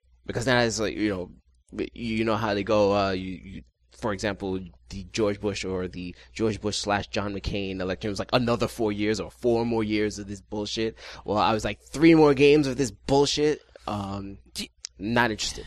Yeah, you know what the funny thing about that though is just really quickly, I was thinking about this while I had the same initial reaction, and then I thought, you know what, the only reason why I think this is because I'm not a fan of Halo. And I think that's kind of, when we think about it, like, when people who aren't fans of Nintendo hear, oh, there's another Zelda coming out, they have the same reaction. And it's it's either totally fair for them to have that reaction towards Zelda, or it's unfair for us to have that same reaction towards Halo, because it's like, look, Halo is the Xbox fans' Zelda. They have every right to... I mean, like, my whole thing was, how much milking is milking too much? And that's when I thought, okay, well, they do this with Mario and Zelda. So, you know what? I'm not even going to say that because it's unfair for me to say that. Well, this is what makes it fair, and this is why I said it the way I said it. You are entitled to have your own opinion about things that you like and don't like, but Right. when you turn it into, Halo sucks... and you make a general statement out of it, then that becomes unfair. And that's why I said it doesn't interest me. I was irritated with the fact that he said Halo 4 was the beginning of a new trilogy because it doesn't interest me. I'm sure there were a ton of people who are going crazy about Halo 4 in good ways, and that's good for them. And I'm glad that they have something, but personally, I feel like Microsoft provided nothing that I wanted to see. Okay, but I mean, E3 isn't always for. Okay, so that's a given. Okay, that's not even part of this argument discussion, because like there are going to be things that you and I don't like. There are going to be things that other people don't like. So that's expected. So, but I guess I was addressing specifically when you were like, oh yeah, 4 more years of this shit, and then that kind of implied Right, that's it was how like, I feel it was kind personally. of I don't like mean three that in a more global sense. games of this shit, and I'm like, well, no, of course, like they should do that. Oh, I'm not saying don't do it. I'm saying, damn, there's gonna be 3 more games of this shit. I don't want that. And I'm entitled to not want it, and I'm not gonna get it. But I'm not saying that they shouldn't do it. Right. I guess there's a slight disconnect between, like, you know, evaluating it as, you know, a good thing and you know, because, like, for me, again, I don't want it either, but, like, I think they need to do it for their fans, you know. All right, if I'm going to speak objectively about it, because we're talking about how I feel about E3 and the E3 press conferences, but on an objective level, I think that 3 more games of Halo, if they're really going to, if they have a good idea for the story, because I thought they wrapped it up with 3 or something like that. If there's going to be a way to really wrap in the players and the fans and get them more immersed in the world, I think that's great. But if they come out with 3 more Halo games and it turns out to be just like, oh, we're milking the franchise, then I feel kind of bad. Right. Modern Warfare 3, objectively, from what I saw of the intro, it looked really cool, like with the underwater sequence, and I think that they defused a bomb or something on a submarine. I forget what it was, but I liked the way it looked. And I felt like, damn, if I was really into Modern Warfare, I'd be going crazy right now. But I sat there like, it's Modern Warfare 3. Can I get something new? Can I get something I've never seen before? Can I get something that I would love to play? Me, personally. So then they moved on to like Ghost Recon and how Ghost Recon interacts with Kinect and how you can tell the game we have to talk about that shit. And I thought that was cool, but at the same time, it's not for me. Well, forget about it being for you or not. It looks stupid. Like, it really, I don't care how much of a fan you are of a Kinect, like, hunching over, like you were driving a car, and then doing this, like, I'm trying to talking about the using stupid, the gun and opening your hand and closing your hand? That stupid jazz hands type thing? I'm sorry, that looks stupid. That is stupid, yes. That I agree with. But I was actually, when I was talking about that is cool, I was just talking about, like, saying, when you tell the game to set up the gun for close combat, and it goes... Yes. Oh, wow, that's pretty fun. The voice. I found that through most of the press conference, while like all the Kinect motion stuff was terrible, and I have a whole list of things that I took notes on. But at a high level, all that shit, like the Star Wars Kinect game, that looks like ass. That was atrocious. That looks like ass. The Fable Kinect game looks like ass. Like Atrocious. all this Kinect stuff is terrible. It doesn't matter what you're a fan of, motion control or buttons or Microsoft or Sony or Nintendo. All that Kinect stuff that I saw happening with the motion controls on E3 during the press conference looked like ass. It's one of the things I was just like, dude, this would be so much better if you used a Move or a Wii controller for that. I'm sorry. Like I agree. It looks poor. It looks it looks janky. It's just validation that the best you can do with the technology as it stands, unless you really, really work at it, is either on rails bullshit or like Dance Central. Right. Which was the kind of shining beacon for that technology, which I continue to be. I'm with you. I'm disgusted by it only because like all the stuff that's coming out for it doesn't look like it works. It really doesn't. Yep. And there was one. I think it was they were doing the Disneyland thing, and it was Alice in Wonderland, and it wasn't working. It was working, but it wasn't really working because the girl would do something and it wouldn't react, so her character would get bumped off the screen, and the character kept getting bumped off the screen as soon as it came back on because whatever she was doing wasn't working. And I was just saying to myself, this is just ridiculous. And I would tweet, disgusted, Disneyland Adventures. And then the next thing would come up, disgusted, what was the next thing that came on after Disneyland Adventures that had the kids playing? I don't remember. But there was a Sesame Street thing, but it was before the Sesame Street thing. Oh, I don't remember. It was like Disneyland, and they had 2 kids on one side, and then there was something else, and they had 2 kids on the other side. Or maybe it was another Disneyland thing. From the same game, just another scene. But I'm not gonna go through my Twitter feed, but right. It was so funny. It would be funny to see my Twitter feed, and you would see pound disgusted. In parentheses, whatever the game was. And then the next tweet after that, pound disgusted, da-da-da. And then I put, like, pound disgusted, but I can't look away. I don't remember, but it was funny. But I can't look away. Yeah. That's from, Comedy Central show. Okay. But anyhow, I feel like the one thing that I was interested in, and I suddenly became disinterested in it, or uninterested, depending on how you want to phrase that, was the Crytek game. The one that takes place in ancient Rome, and I was like thinking to myself, wow, they're coming out with something new. Oh, this is gonna be cool, and you're like fighting on the streets of Rome and everything. Kinect. Oh, great. Yeah, no, I don't. And here's a PC bias in me. Whenever Crytek comes out with something, if it's not for the PC, I don't care. Yeah, that at makes all. sense too. Because to me, Crytek is about pushing forward, and I'm sorry, but you can't really push with something that can't be improved. Right. The other thing I was going to say, though, about the connecting is that, like, what I was liking about the Microsoft press conference is a lot of the stuff about the voice activation for Kinect. Like you were saying about the Ghost Recon thing, optimized for X thing, and it would just go and it was like a voice command. All the Mass Effect, well, the dialogue stuff for Mass Effect looks stupid. Because yeah, you know what I hated about that? Sorry to interrupt, and you might wind up saying the same thing as me. Yeah, probably. But what I hated about that voice command stuff in Mass Effect was that you would say something. Yes. And right after you say it, Shepard would say whatever he's supposed to say. Right. But it doesn't seem interactive because you're just triggering what he's going to say. It would be awesome if you said what you said and then they would react. Skip whatever Shepard says. Right.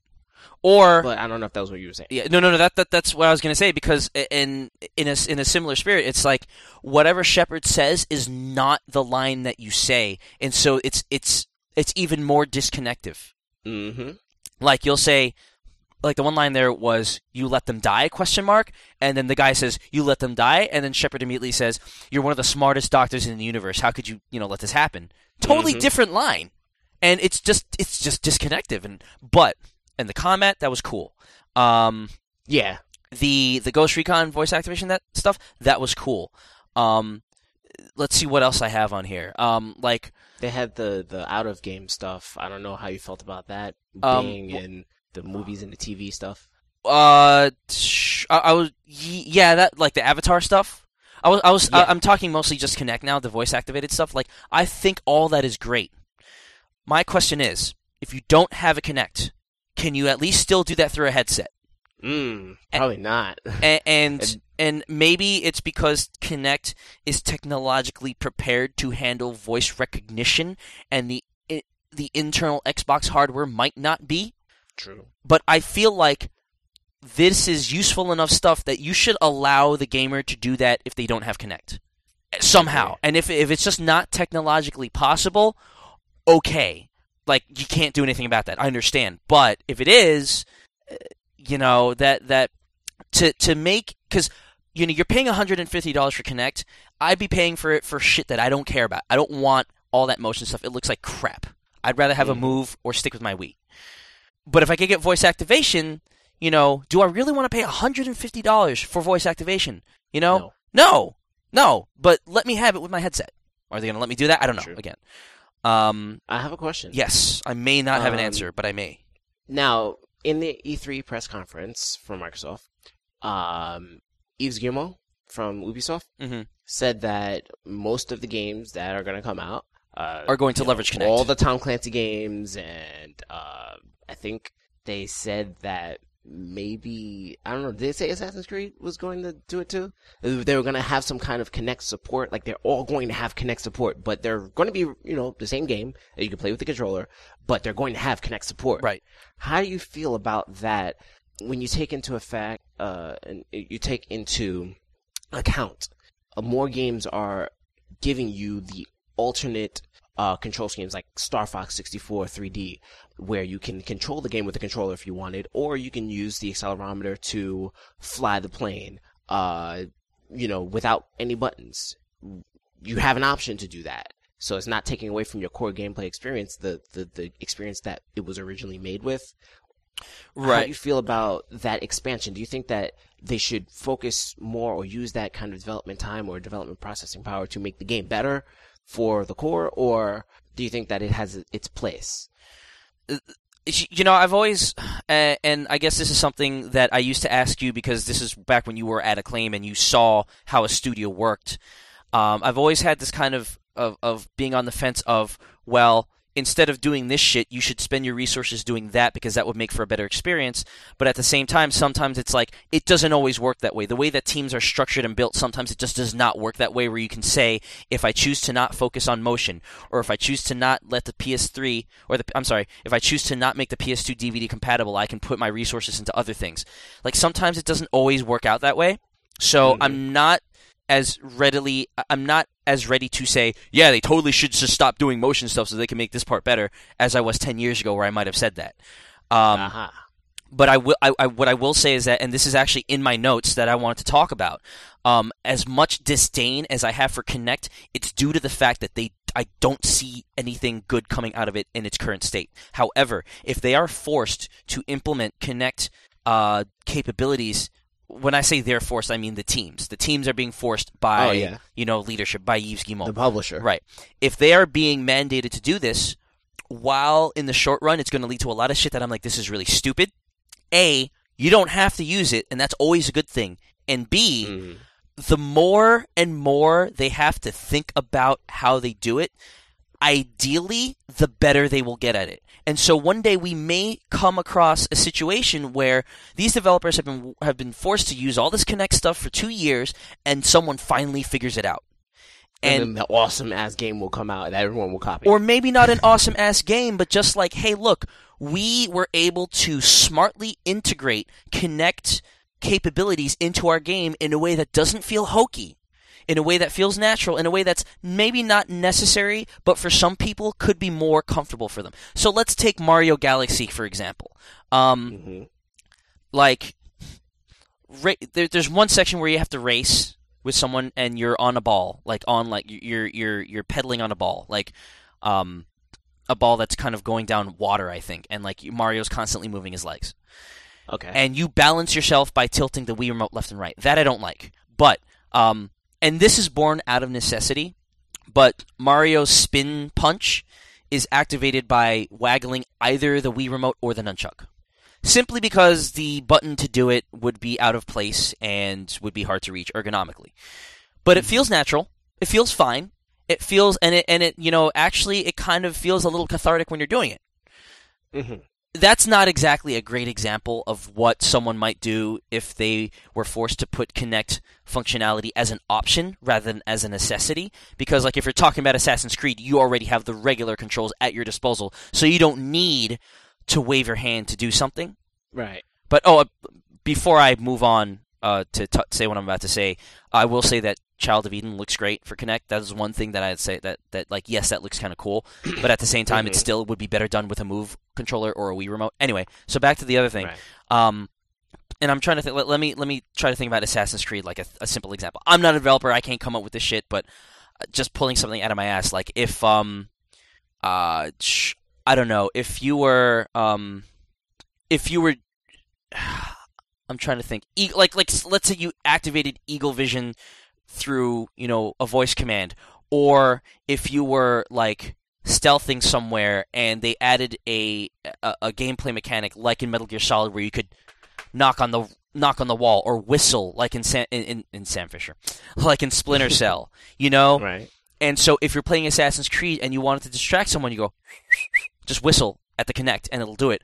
Or if you wanted to call in your assassins like in Brotherhood and you snapped at the Kinect, that would be cool. You know what I mean? It's not forcing you to do it, but it's a natural thing, that's just there. It doesn't require you to jump up and down and like shake your dick at the screen or something stupid like that. Speaking of which. Oh no. I forgot about that. Finish. Okay, like it's like as they are forced to use it more and more and more, they will come up with better and more subtle, or maybe not subtle, but things that make sense. Ways to interact with the system and not totally disgust you or me when we see that stuff on the screen. Like all the stuff that is disgusting, I think, is all the really obvious, like swinging stuff. It's the same stuff that disgusted me about the Wii when everything was turned into waggle, or hey, here's a steering wheel, or and I still am not a believer in motion Mario Kart. I'm sorry, I'm not. No, you ain't gotta apologize for that. But like, that's why they don't use the Wii wheel for anything else. Right. But it's all the little things like Zack and Wiki, which is not a little thing, but it's a smart integration of it.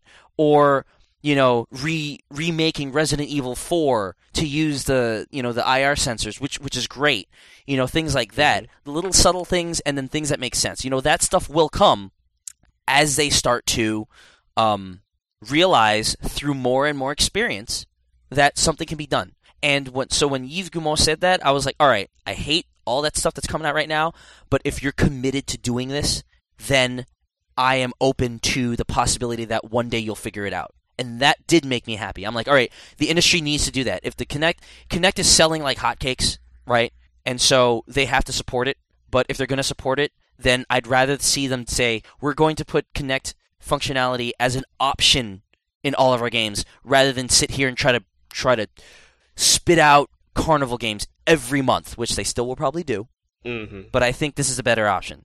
And some people may be like, "Oh, you're forcing waggle into my traditional gameplay." Well, first of all, they're providing the option. He said that already. Right. And second of all, I would rather them try to figure out how to make that stuff work with the games that we love than to push out stupid crap that no one cares about. So that was a great question. I that's how I feel about it. Like, what about you though? I mean, what are your feelings on that since you asked it? Well, I feel like it'll be good to have Kinect in these games, but at the same time, and this is hard to answer. That's why I'm speaking so slowly. Right.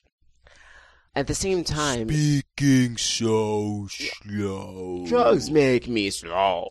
At the same time, I just think that having all of these games with hybrid Kinect and traditional controls is just going to turn into a gimmick thing. You're going to buy this game. You're really going to play most of it with your controller, but when you want to show your friends something cool, you call your friends over and go, "Hey, check this out." And then you start speaking and moving in front of your Kinect and whatnot. But when you actually really want to play the game, you're not going to use it. Oh my god, you know what I just thought? For me as a basketball junkie, I would love play calling for Kinect.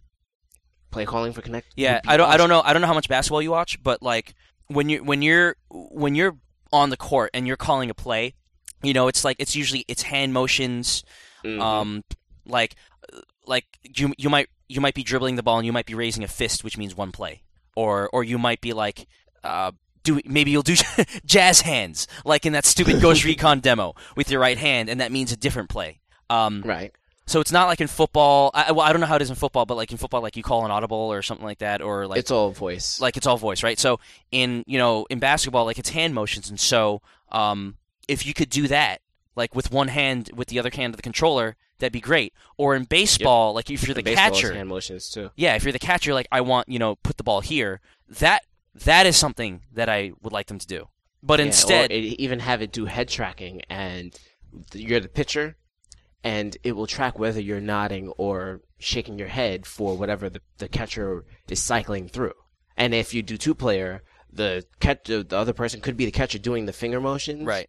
And then the other player standing next to them would, or even in if it's Kinect and is online, they could shake and nod their head and have that kind of synergy. Like, I'm in my house doing 1, 2, 3, 4, whatever, and you're in your house nodding and shaking your head, and we both know what's going on, right, even though we're not looking at each other. Right.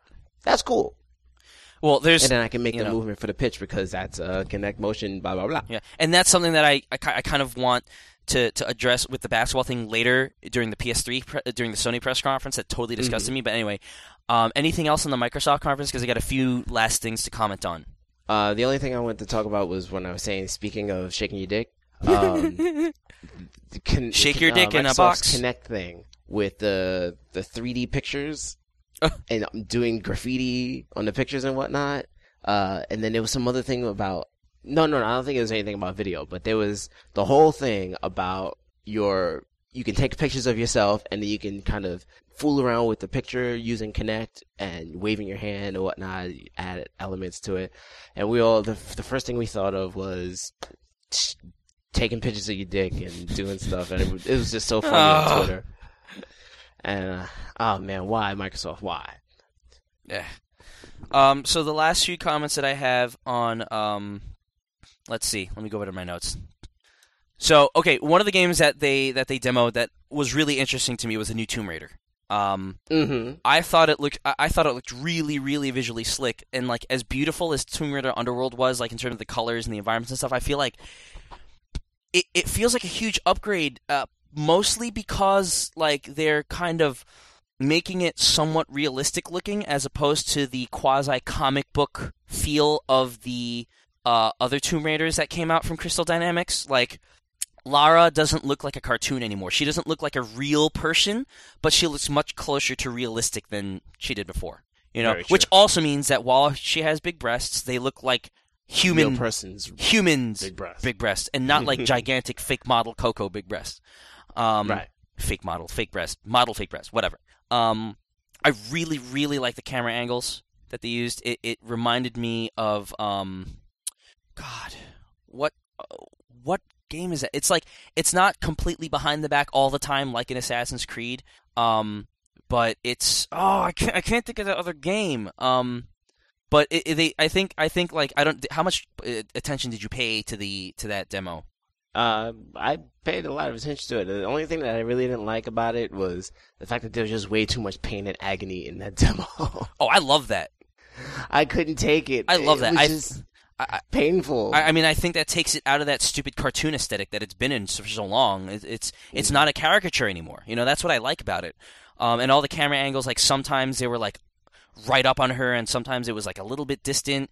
It was like a handheld camera that was kind of shaky, but it was always behind her, and it was always like a good camera angle. I kind of feel like the whole Eagle Vision from Assassin's Creed, or like the scan mode from Metroid Prime, which is the same as detective mode in Batman, that type of stuff. Yeah. I'm starting to see it everywhere now, and it's a good thing in terms of it being a good mechanic, but I feel like all these games are now starting to feel the same, where they all have the scan mode or detective mode or survival. You know what I mean? And it just some Sixth Sense. Yeah, and I'm not advocating that they stop doing that because I think it's a good mechanic in video games, but it feels like something that was so special, not special, but so unique to something else before, and now it's not. Mhm. And I guess that's how things always evolve.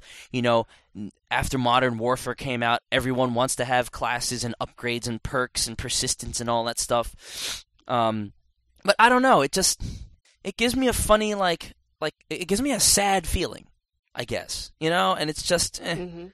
I wish that. I guess I wish that I didn't feel that way about it, is the best way to put it. Because, again, like I said, I think it's a good mechanic that games should have. It just makes it all commoditized, you know what I mean? Yeah. And I like that the QuickTime events are more Heavy Rainish than they are just because I don't know how much of Tomb Press X Raider... here. Yeah. I don't know how much of Tomb Raider Legend you played, if at all. I haven't played any of it. I haven't really played much Tomb Raider because I'm not really good at it. So I only really played the first Tomb Raider. You mean the It's so first sad. first ever? The very first ever. Well, I mean, Tomb Raider isn't Tomb Raider anymore. Tomb Raider is basically big-tittied Prince of Persia. Really? Yeah, That's that was a interesting. whole big thing about Legend when it came out years ago. It was like, hey, Crystal Dynamics went in there and made it an actual competent game. It's Does that about apply to the PSP version? Because I think I have that. yeah, it's since it got rebooted on the 360, it's always been Prince of Persia with tits. Okay, let me check and see if I have it because I might play it soon. Yeah.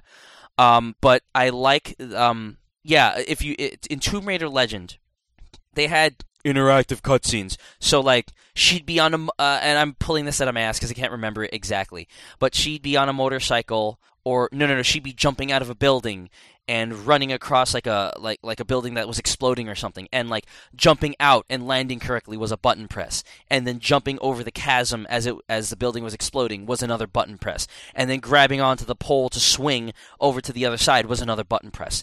And that's kind of meh, okay.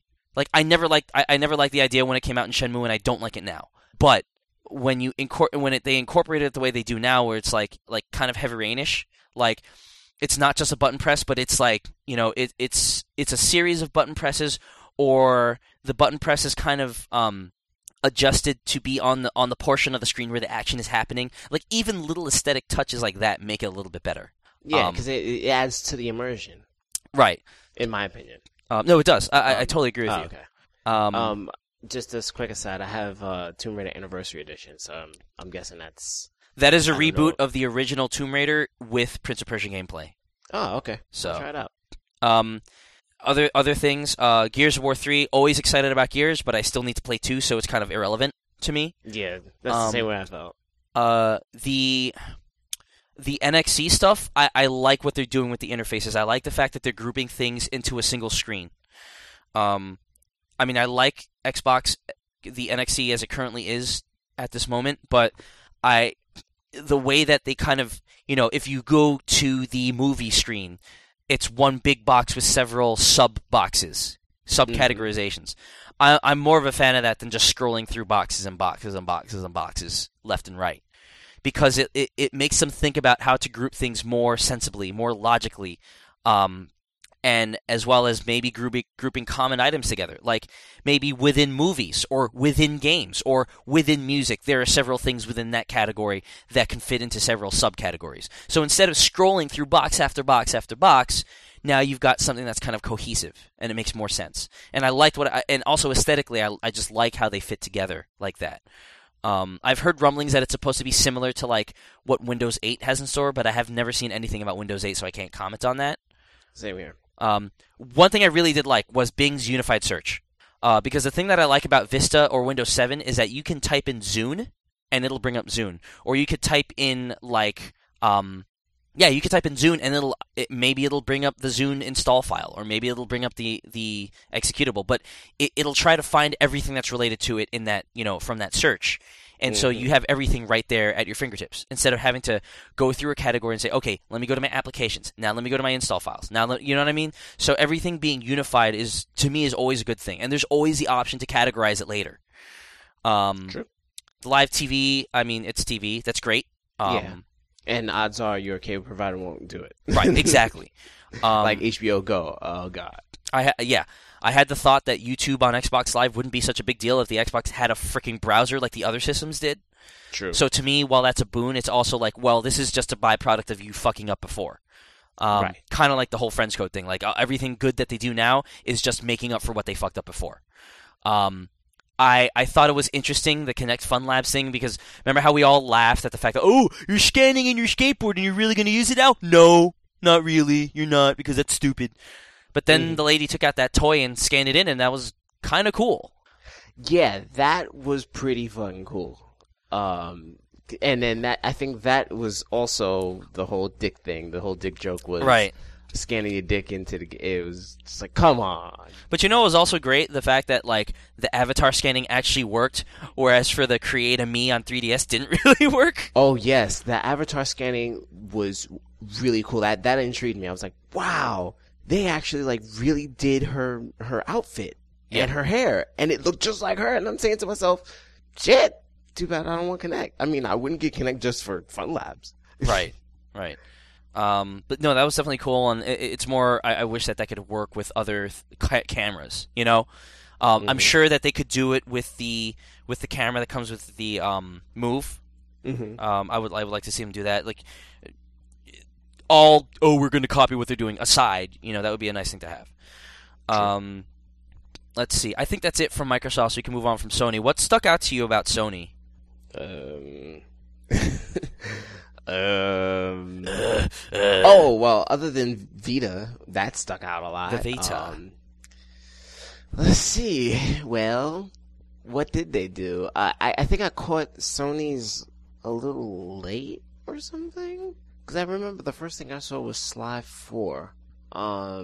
Yes, because I woke up and it was like 40-something minutes in, so I didn't really get to see the beginning. I didn't see all of it. Mm-hmm. It started at Sly 4, and then I think they went to the PlayStation Vita, and they were talking about Uncharted, which looked awesome. Yep. And it looked like it was really fun to play with the combination of the touchscreen and the controls and the. You think so? Hmm? You think so?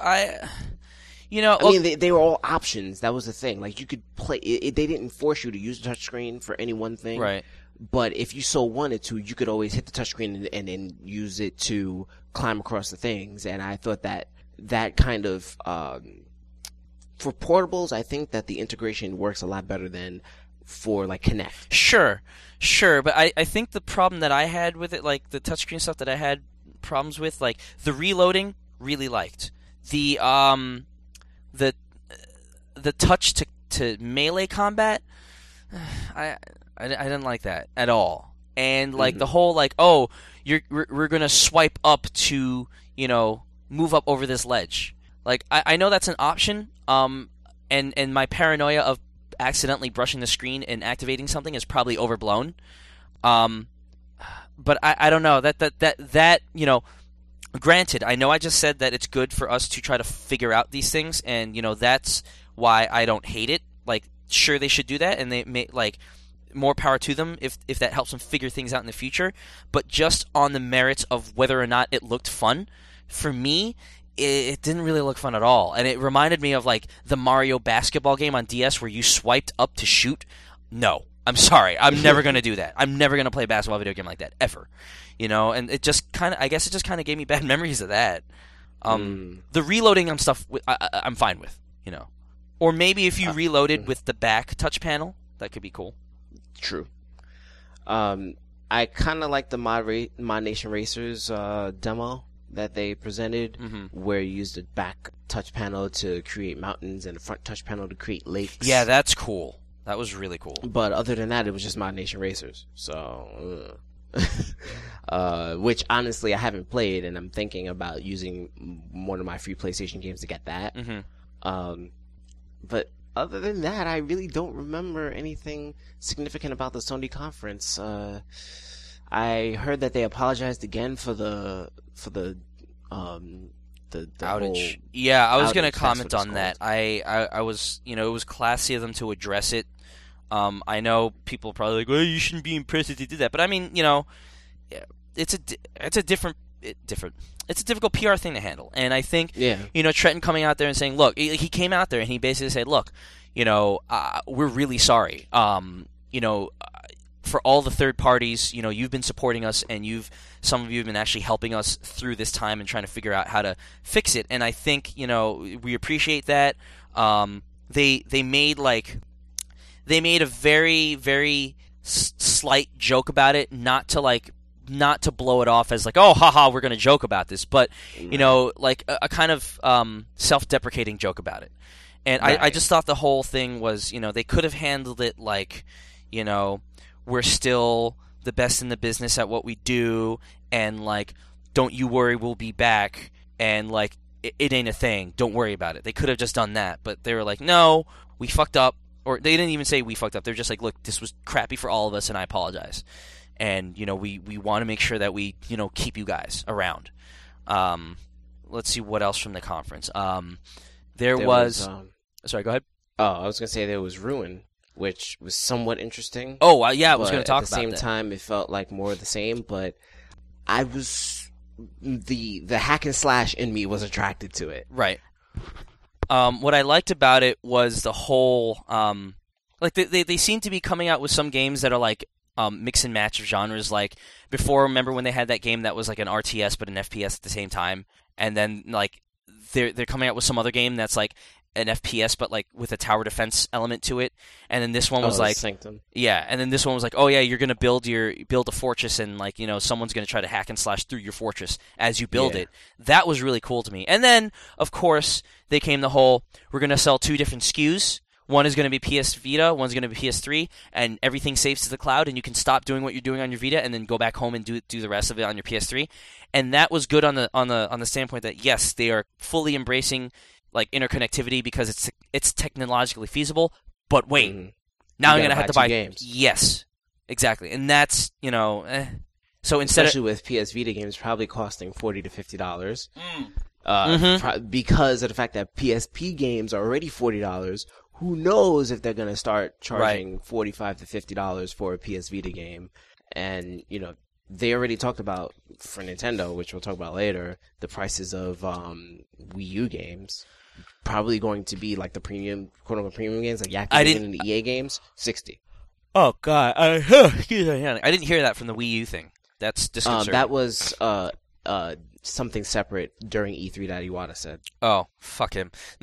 But yeah, I mean, it's like obviously that's why they don't give you a TV out, right? Because they want to milk you for that. But I just, it's just that's upsetting. I mean, it's not surprising, but it's upsetting.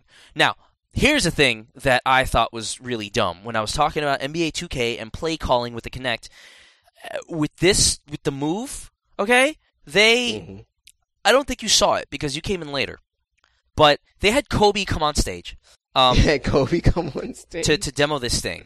And first of all, fuck Kobe because he's Kobe. Just screw him in the butt. I hate him. But second of all, like the demo was terrible. Like the demo was like he was like. They were like, to show you that anyone can use NBA on the move, which is what the feature is called. We're going to bring out we're going to bring out Kobe Bryant, which is funny in and of itself because it's just like, we're going to show you that that any idiot can use it. Here's Kobe. Yeah. But so they bring him out and like, anybody can use this, and he's holding it, and the guy who's demoing it is like fiddling with the controller in Kobe's hand, trying to make sure that he's holding it right. And then like, great. Yeah, right. Anyone can use it. Anyone can use it. Not even Kobe. Yeah. So, like, it's like, if anyone can use it, you shouldn't have to fiddle with the controller in his hands. Or you should have done a better job coaching him backstage. But anyway, so I don't know if you saw what it was, but what NBA on the Move is. No, I didn't see any of that. You take the Move controller, right, and you have a reticle on the screen that points to the different players on the screen. And if I wanted to pass the ball to a certain player, I would just put the icon on. I would put the reticle on the player and click one button. If I wanted the player who currently had the ball to shoot, I would click another button. That was pretty much. So basically, you're just pointing at the screen at different players and then commanding them to do things. Yes, and he was like, it's accessible to the novice, and it's intense for the hardcore player. And I'm like, that's not intense for the hardcore player at all. Like, you're just pointing and clicking, and they're doing stuff for you. How is it? Like intense for the hardcore basketball player would be total control over your player and everything that he does. This was just like, yeah, just, it's a PowerPoint presentation. Yeah. Now, from an element of, okay, if I'm going to run this as a simulation and I don't exactly want to control every player, I just want to kind of control the strategy and say, hey, pass the ball over there, or he should shoot the ball now as opposed to another time, or he should, run this play now. Okay, I get it. But don't tell me that it's a hardcore thing, but it's also for everyone. And then don't tell me that anyone can do it, and then bring Kobe Bryant out to try to play it, not know what he's doing, and then make the demoer fiddle around with the controller in his hands as if he doesn't know what he's doing. Because that totally ruins your presentation. And I don't know, I was watching it, and he was just moving the reticle around, just pressing random buttons. It was terrible. And I would rather them just take advantage of the PS Move commercial, the camera, and just make hand motions to make me call my plays like I was talking about with Kinect. That was just bad. Ruin, 2K12. The remasters. We talked about remakes in a couple of episodes ago. That's always a good thing. What were they remastering again? God of War, the God of War 1 and 2, Ico, and Shadow of the Colossus. Wait. God of War meaning Chains of Olympus and Ghost of Sparta, right? I don't. No, well, I know that they're doing PS3 versions of the PSP games. Oh, they are? But I'm guessing that's not what you're talking about. I thought that they were just remastering the originals. I mean, they already remastered God of War 1 and 2. Oh, no, well, yeah, kind of. But you mean now they're re-releasing God of War 1 and 2? Yeah, I could be wrong. I gotta take a look at, now I gotta take a look at the fucking E3. I can look. But, obviously Shadow of the Colossus is much more interesting for me because you know how I felt about that game in terms of the technology. The only other problem is now that now there's still a lot of boring stuff to do before you get to the bosses, and they're not going to change that. So gameplay wise, it's still somewhat but I'm interested to see how that looks on a PS3. Okay. Not messed up. The God of War is called God of War Origins Collection, and it's the PSP one. It's only the PSP Chains of Olympus and Ghost of Sparta. Okay, fair enough. Remastered in high definition, support for 3D displays, as well as PSN trophies, September 13th. Okay. And then there's the Ico collection, which is Ico and Shadow Colossus, which I will certainly get. And they don't have a date for that. September 27th. I gotta start it's Ico, and I completely forgot. Oh. And now all the fanboys have probably thrown shit at me. Fuck them. Yeah. But no, because I was reading, it was pretty interesting. There was a the code name for Shadow of the Colossus was Nico. Nico? Yeah. Like Nico Bellic? Kind of, but the reason why they did that is because, it was a spiritual successor to Ico, but, if you look at Japanese numbers, it's Ichi ni san, so the Nico was two Ico. Ico. Nice. So the last thing I want to talk about with Sony, obviously the big monster, the PS Vita. I know that Pete tweeted stop clapping for $300 portables, but given what the Vita is all about and what it does, I'm sorry, but that's a bargain. It is. It is, especially given the fact that it's now directly competitive with the 3DS. Right, and which I said when it was announced that it was going to be $500 because right. How are you going to put 3G, Wi-Fi, accelerometer, touch this, touch that, dual analog, this, that, and the other, and have it be affordable? Sorry. While I maintain that the 3DS 250 price was reasonable and was fine with me, I still think that what it did on the negative side was it set a precedent for there being no low-cost entry point for portable gaming hardware. Because, how much is an iPod Touch? Depends on what you want. Right, but I'm talking about the lowest common denominator for the sake of I think it might be 200. Let's see. Apple.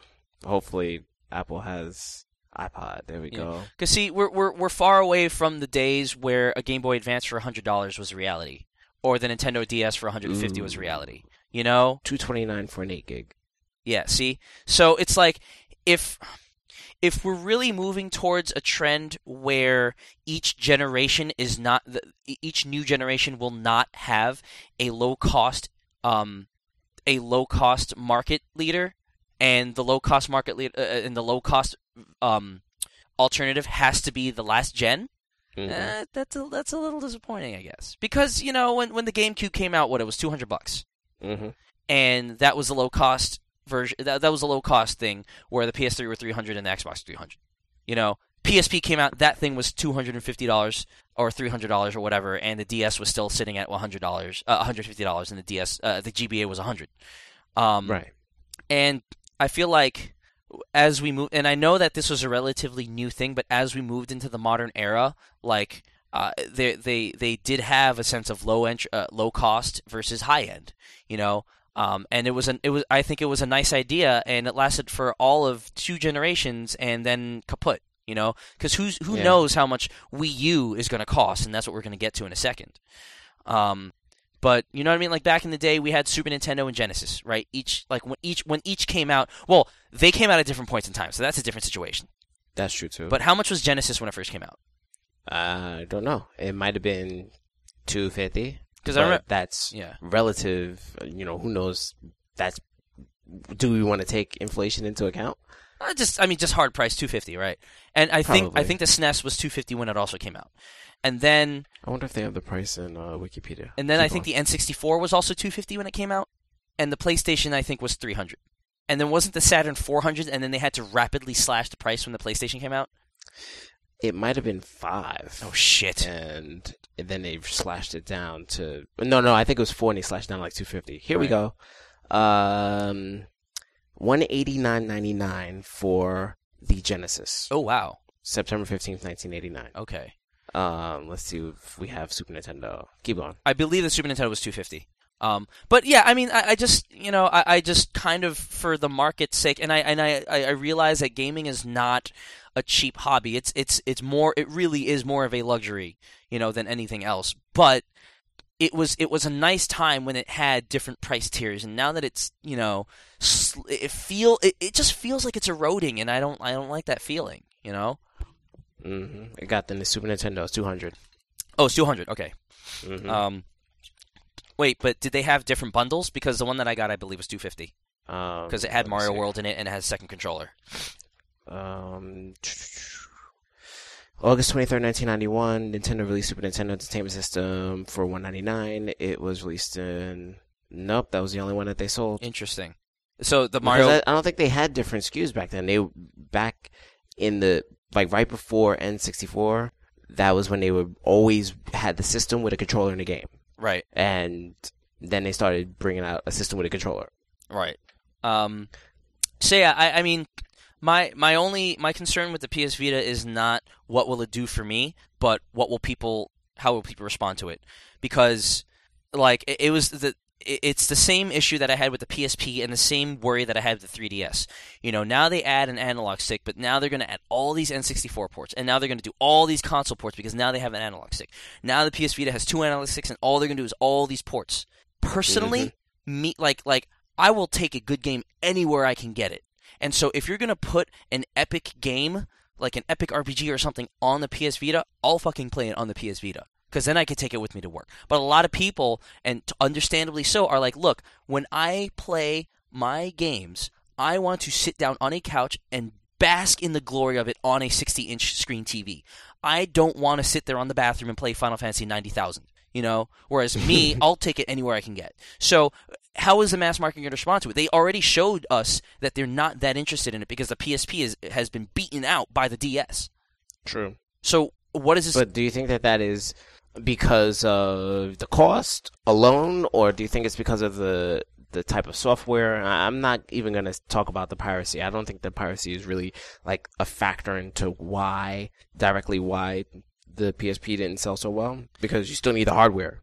No, it's not about the PSP itself selling well. It's about the support for it afterwards, the software that people buy. Support. Well, yeah, the support can kind of be attributed to the piracy. It's definitely attributed to the piracy.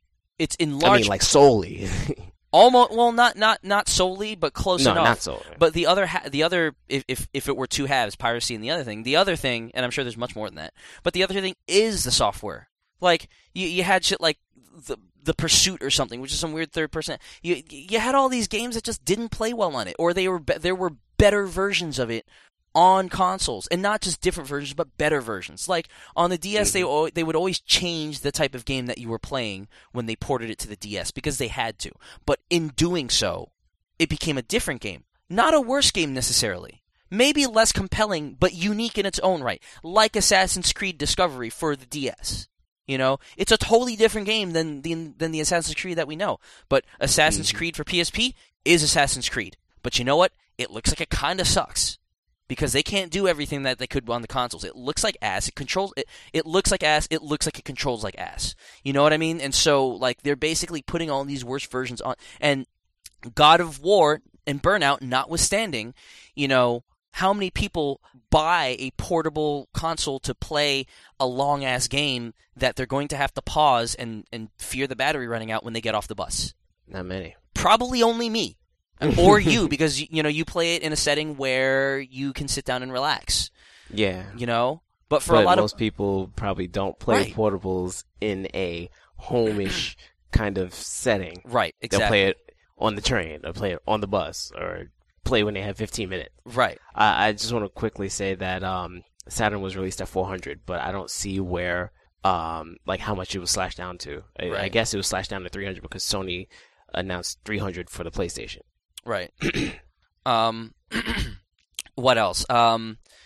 Yeah, and the other thing is just like, I feel there's going to be such a juxtaposition between, like, you know, oh, we're using the touch panel and all this stuff in all these creative and different unique ways, but then people figure, hey, I got my iPhone. All this stuff that they're putting on, you know what I mean? Like I feel like it's marching into this really difficult fight that the DS started and the iPhone kind of usurped. Even though I don't believe that iPhone games are any good at all, people seem to somehow like them, and that's the only thing that matters. That's true. And it's marching into this area where it's like it marched in from an area that it created for itself that wasn't good in the first place, that being hardcore games in a portable platform that don't play that well anyways, into an arena where it could succeed, but now it's like, oh shit, you know, there are two heavyweights already in here.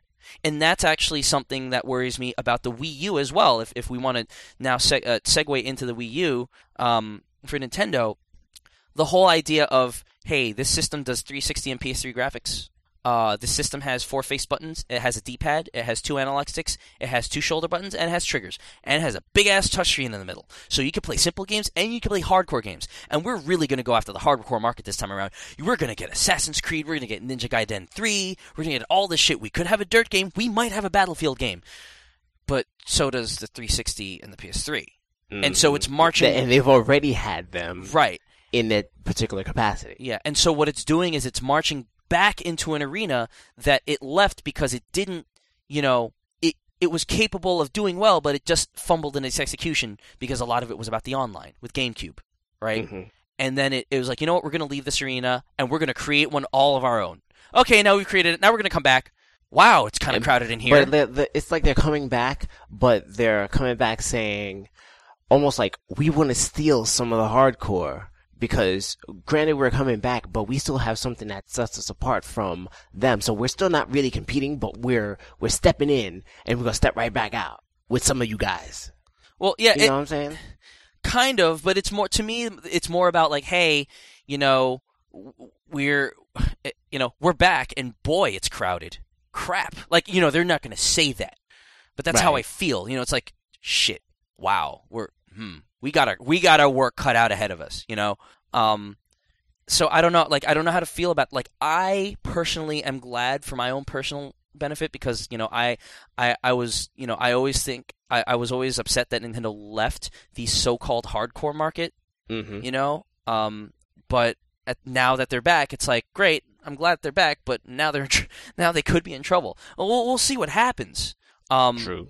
But, you know, let's actually talk about the thing that we're talking about. Yeah. So what do you think? What do you think about this Wii U? And before you even say anything, let me just say right now, I fucking hate the name so badly. I hated the name Wii, and this just makes it 10 times worse. I actually, I've adjusted to the name already, and I think it's only because I was always comfortable with the name Wii. And I never really had a serious problem with it. I thought it was but Wii U, when I first heard it, I said to myself, what the fuck? Really? And there's too much as for as much crap you could give the name Wii, like with puns and like, oh, it's like P or it's like Wee Wee or whatever. Mm-hmm. This is worse. Like Brad Shoemaker just did it on video. He's just like, they're like, what do you think of the name? You're like, what do I think of the name? Oh, PU. It's like right there. You lost. Mm-hmm. It's horrible. I hate it. Like, I don't even hate Vita. Like, I think Vita's a decent name, actually. Like, I think we're... Yeah, see, I don't really like PS Vita, but I kind of like PSV because that's what it's going to be shortened to. I kind of feel that, but move on. In comparison to something like Wii, I think Vita is, like, the best name in the world. But that's why, like, Wii U is so ugh to me. But that's just what I wanted to interject with. What do you think of it? Like, just... I think of it... See, I just have to tell this very quick story about how poorly the presentation in the E3 press conference was. That was not a proper sentence. How poorly they presented at the E3 press conference the Wii U. You know, I want to interject really quickly for a second because as soon as you told me, and I'm like, how can Al be confused about that? Like, it's so clear what it is. And then, like, there were other comments that were like, wait, is it just a controller? And I'm like, how can these people be confused? Like, how? And then I watched the press conference, and I'm like, okay, they don't explicitly say in the press conference that there's a new box. And so I started to understand, but at the same time, like, leading up to it, I always knew that there was going to be a new box. Like, yeah, see, I didn't they made that, know. But they made that clear. They were like, we are going to be unveiling the new console hardware. Right, but the thing is, theoretically, that controller could be the new console hardware, if you think about it that way. Imagine if imagine if it was more like a streaming thing, and it just had the technology to be able to, say, take existing data from the Wii and then upconvert it. You know what I'm saying? Like, just by some I get what you're modern miracle. I get what you're saying, but that's way too pie in the sky for me to even think about, you know? I understand, but this is why I didn't know. That was the only thing I could think when all I saw was this controller, and I didn't see anything else attached to it. I see something that looks exactly like a Wii. Like in the first video when I assume father comes in and goes, I want to watch the game, and he takes the remote out and changes the screen. There is a box on the side, but it looks exactly like the original Wii. And so I'm not even really paying attention to that, and I go, oh, he's playing the Wii. And that doesn't look like a Wii game, but he's playing a Wii. I guess that is a very good argument for it's usually just the simplest answer, meaning there's a box and that's it. Mm-hmm. You know.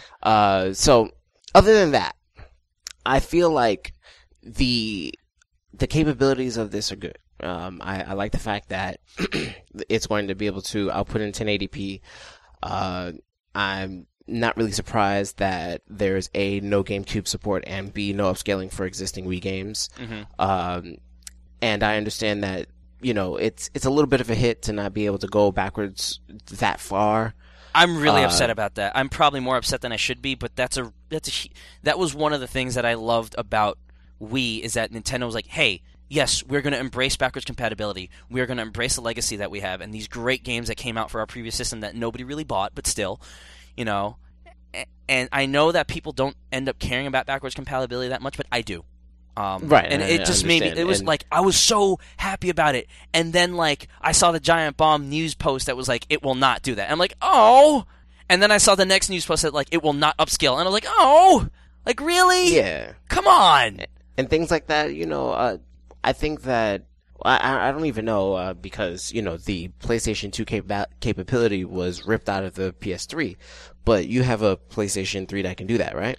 I do. It's an old one, yeah. Does it upscale PS2 games? It does.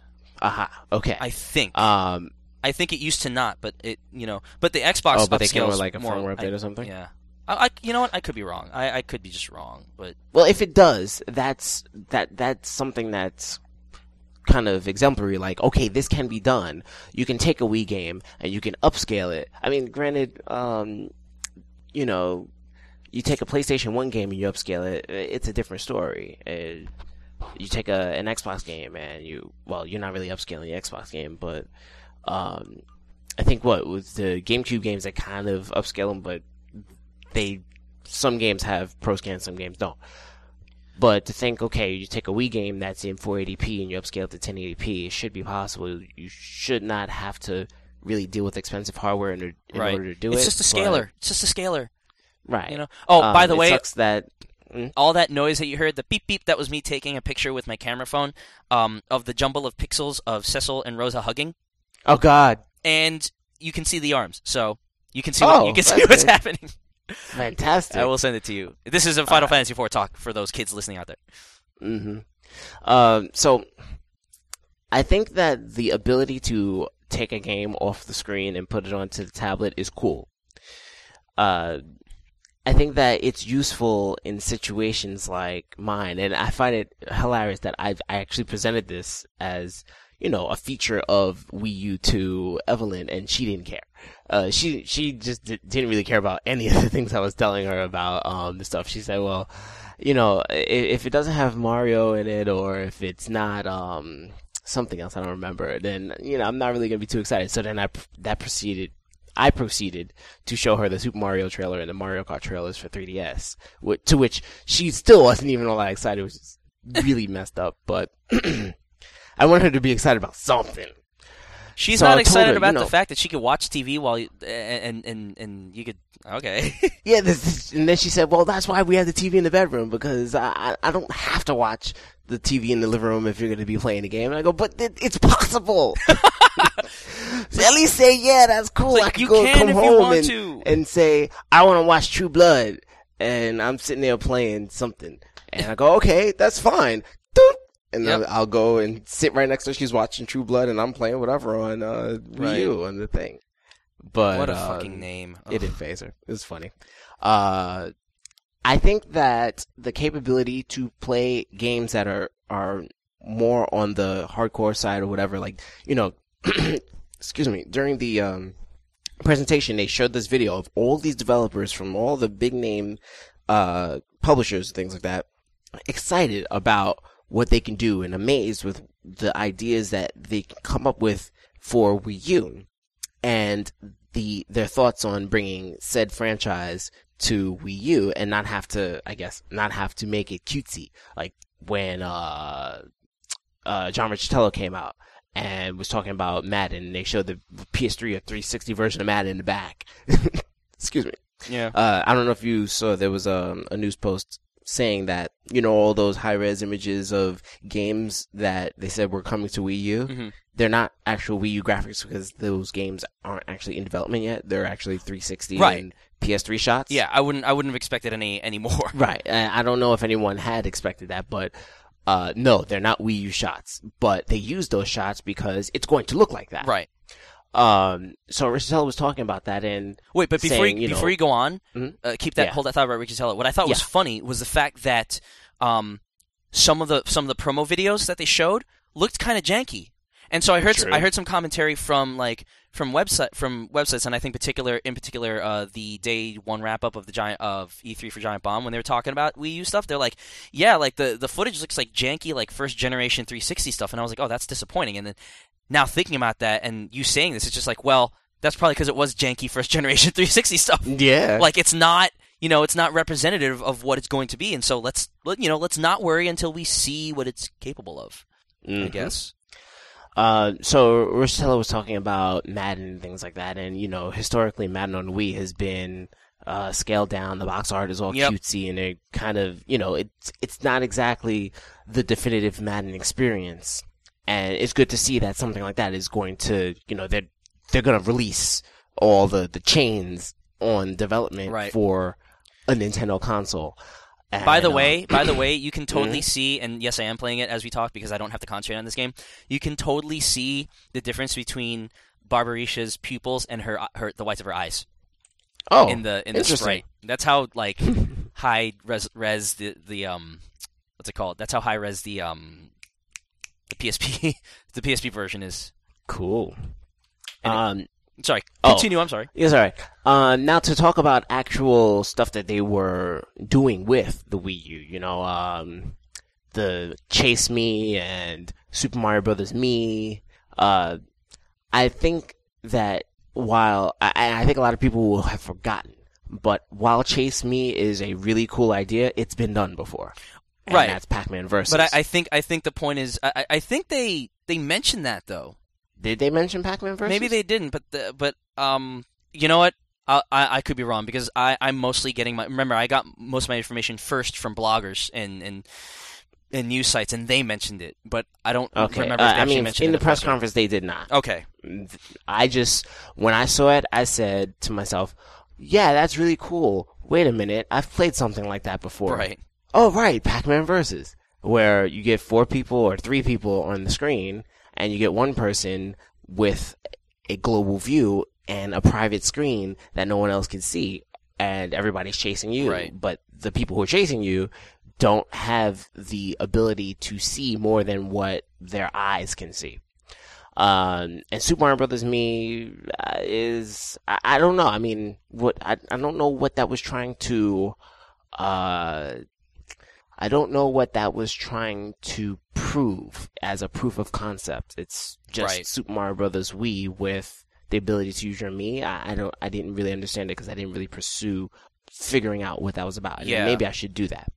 I like the fact that you can use the stylus and the tablet and you can draw and stuff, but I'm not really much of an artist, so I'm probably not going to use that. Right. But that ability may be good for something like Okami. Right. You know, you can play. that would be so or make perfect. a game where you are an artist and you're this ethereal kind of like in Contact. You're the third person in the game, and there are things going on in the world, and you get to interact with it. That would be perfect. You know, do that stupid Daffy Duck cartoon where Bugs Bunny was drawing shit and fucking up Daffy Duck. You know, make a game like that. Yeah, I'm optimistically cautious. I should say cautiously optimistic about all the stuff that they showed in the sizzle reel. About, here's a building and you can play Silent Scope with it. You mean where you were looking at the different people and trying to shoot them with the Wii U controller? And you found Shigeru Miyamoto sitting there. Yeah, and then they stopped. Yeah. Or the whole thing about I can hold the Wii U tablet up to the screen and then capture the part of the web page that I want to browse, and then I can use it.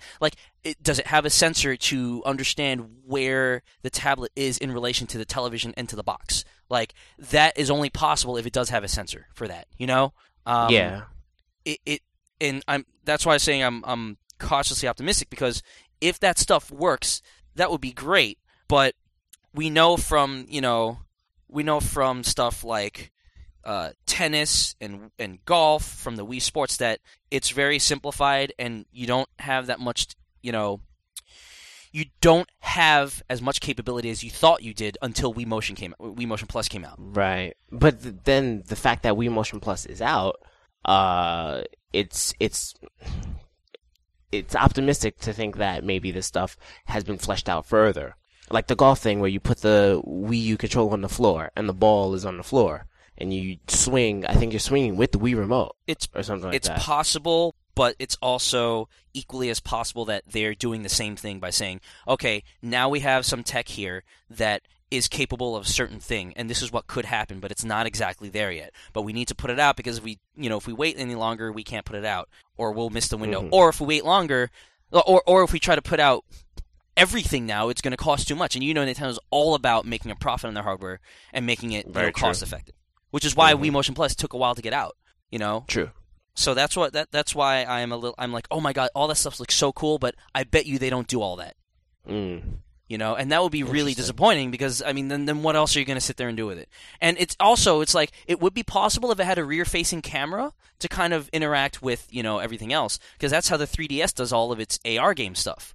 Right. But if you look at all the sizzle reel stuff, a lot of that is similar to the AR stuff in the respect that it is interacting with something else that is not in the game world, or at least that is part of something else, like the Silent Scope thing. It has to interact with the TV screen. You have to know the controller has to know where it is in relation to everything else.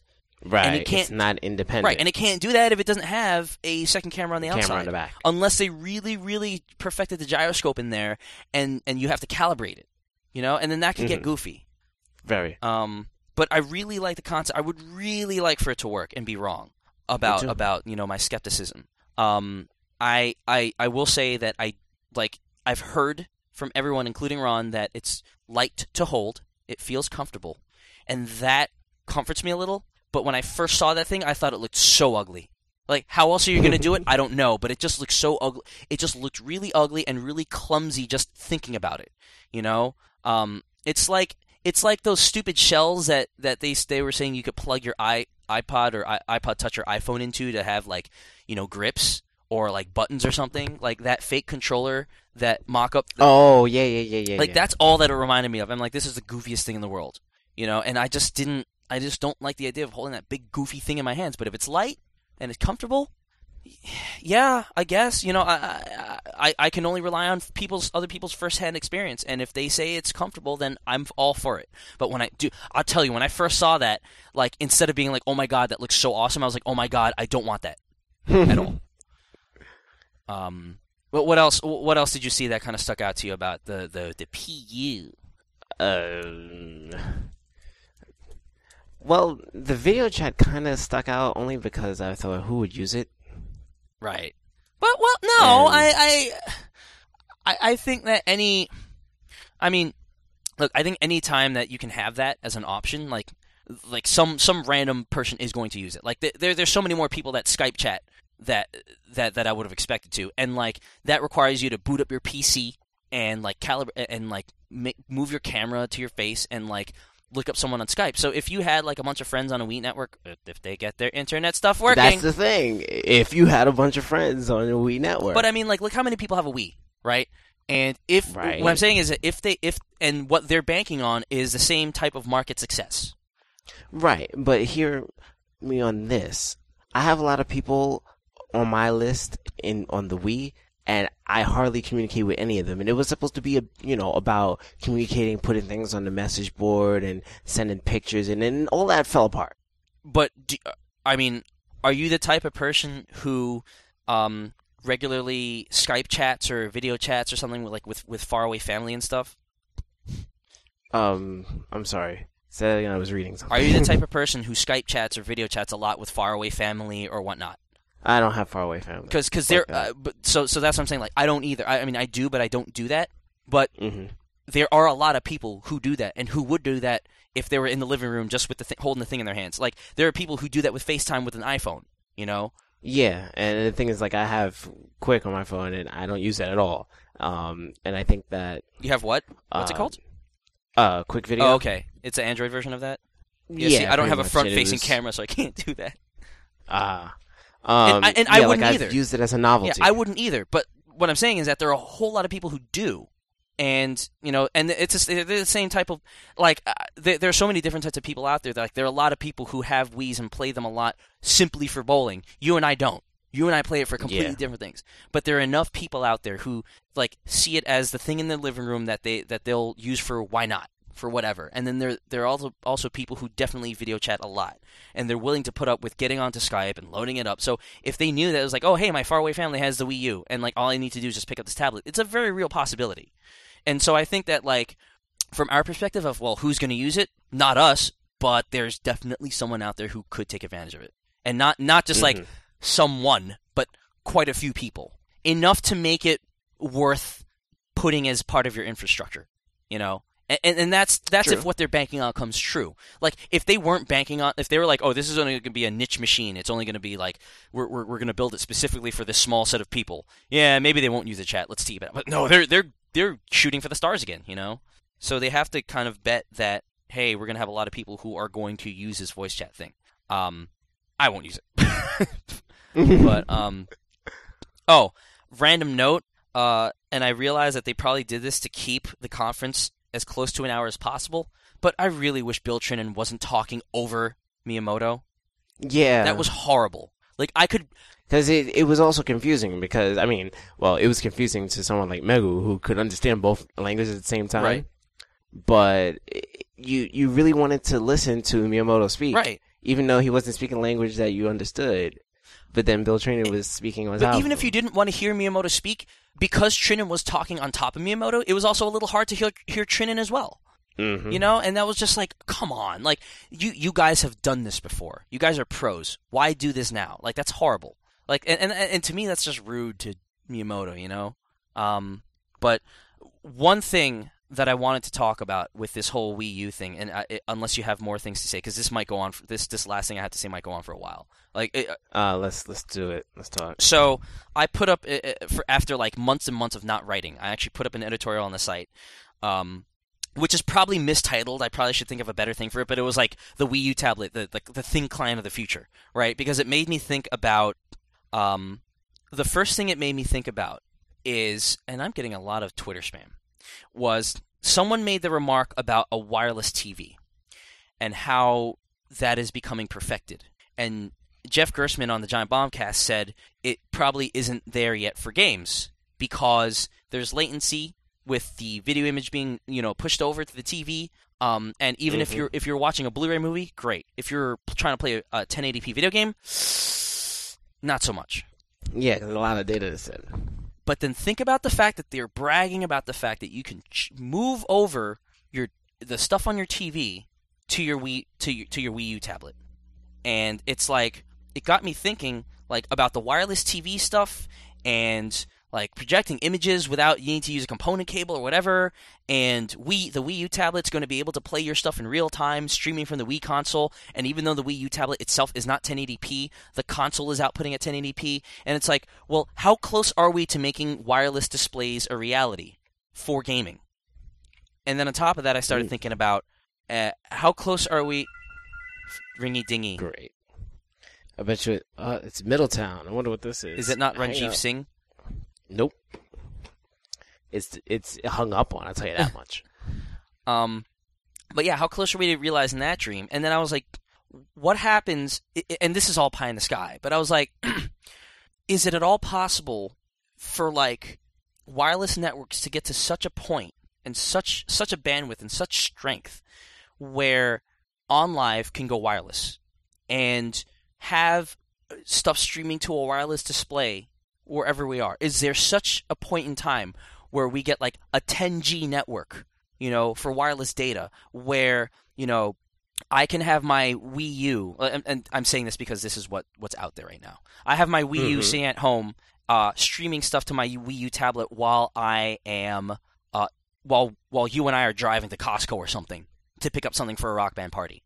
And of course that's pie in the sky. Like there's going to be so much latency, but still, like, is there ever, if the Wii U concept hits it big and people start focusing on the fact that you can play your video game on your tablet and all this stuff, and I'm not talking about like, oh, I have an iPad that can play Plants vs. Zombies, or I have a Windows phone that has widgets that update dynamically. No, I'm talking about 60 frames a second, really hard polygon pushing hardware, Call of Duty type shit, streaming across a box to a tablet that's not attached to the box. Well, think about it like this. Current networks are going at gigabit per second, but that's internal. Oh, I'm not talking about the feasibility of it. I know that's a long way away. No. It may not be a long way away. I mean, I don't know how to crunch the numbers down in terms of bits per second, but if you think about it, if if the Wii U console was communicating with the Wii U controller at a gigabit per second, it could very well be feasible to stream the screen data and processing and all of that stuff, like do all the processing on the console and update the display. Well, it won't be 1080p. It'd be, a 6.2-inch display, maybe at 720? Okay, right. And even 720p would be pretty reasonable to do on a, maybe even on 100 meg per second. It'd probably be very late on 100 meg second. Right. But a gigabit, I'd say it's very feasible. But not on no Bluetooth shit. Right, that's what I was going to ask. Do we know what it is? And I think it's still Bluetooth. Yeah. But it's doing it now. It ain't Bluetooth. It can't be. Bluetooth is like 11 megs a second, or maybe less. I guess. I don't know. But I don't know. It's maybe it's not Bluetooth. But then how's it going to sync up with, I guess maybe it has Bluetooth and whatever new... Right. It would have to have Bluetooth and Wi-Fi. Maybe it may have two Wi-Fi receivers built in, one for internet and one for the internal communication. All right, but yeah, I'm not talking so much about the feasibility of whether, like, when I say whether or not it's pie in the sky, I'm really talking about like the fact that Nintendo could be pushing out an idea that people didn't really think about or didn't think it was practical just yet. And they're pushing this idea of, I have a tablet and all of my hardware, like all of my dynamic content that is very hard to render, that requires robust PC level hardware, not PC, but robust hardware to calculate, is now being streamed over to a tablet. And that's more impressive than just watching a movie on a tablet, or looking at my email update dynamically on my tablet, or playing. It's certainly much more impressive. Right, or playing a Flash game or a PopCap game on my tablet. No, this is hardcore stuff, right? And so then, I start thinking about, if this idea becomes something that's like, and for lack of a better word, I'll say something that's acceptable. And I shouldn't even say that. I should say like something that people think, oh yeah, totally practical, totally like yeah, we could do this now. Then that expands onto PCs, to other consoles, to televisions. Again, back to the whole like the wireless television that can take a video game, that can take video game data and render it without needing a wire, right? And not be connected by a wire, right? And then making all this stuff making a wireless world truly a reality. And then thinking about like, oh, I'm a Pixar animator, right? And I can go into this boardroom and I don't have to bring my entire laptop to show you what I'm designing and what I'm rendering, and I don't have to like limit myself to still shots of what I'm rendering on my iPad. Like, I can actually do all the calculation in real time, hit a button on my tablet and it'll render and it'll stream all that data in real time to, what I'm showing to you in the boardroom, or I can adjust things on the fly in real time, and my PC in my office will calculate all those numbers, but the tablet will show it without me having to wait and without lag, or engineers using AutoCAD or whatever, all this type of stuff, where even if it's possible, Nintendo is bringing it to the forefront. Even if motion control was possible, Nintendo was the one to put it out in the forefront. Even though, touchscreen devices without any buttons seemed ludicrous, Apple brought it to the forefront and made it a reality. And so it takes a company, it takes a person or a company or a concept that is kind of acceptable to the mainstream for other researchers and developers to realize, hey, we can push this even further. I'm sorry, I used the wrong word, farther for distance. And so that's what my kind of hope with Wii U is, that they take this and they take this concept that people are like, yeah, that seems cool, but can we really do it? And say, no, we can do it, and people want it. And that's what I'm more excited about with this. Is totally very little to do with actual Nintendo video games, and more to do with where this pushes. But more about technology, the public receiving technology, right? Where technology gets pushed forward, and I think that's what's the most fascinating thing about this for me. But for me, I've still got plenty of Wii games to play. I've got plenty of PS2 games to play. I won't wait, but I can wait. For this stuff.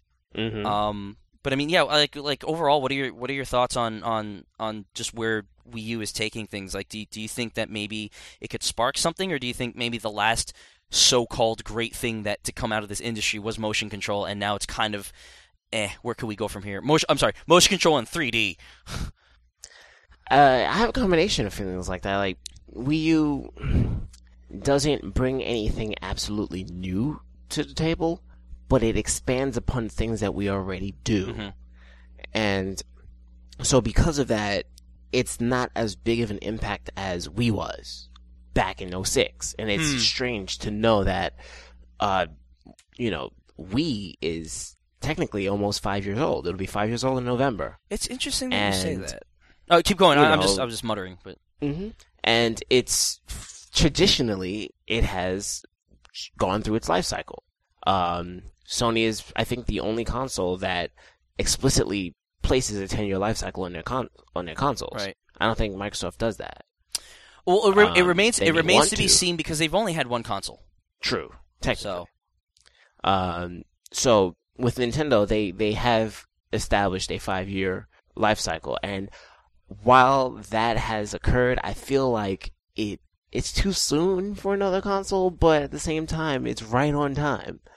And at the same time, they're iterating, but they're also doing something very new Right.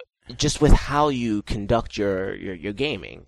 So now it's like, it's hard to explain for me, like, to answer the question as to whether the greatest recent evolution of gaming has been motion sensing. I think that that is.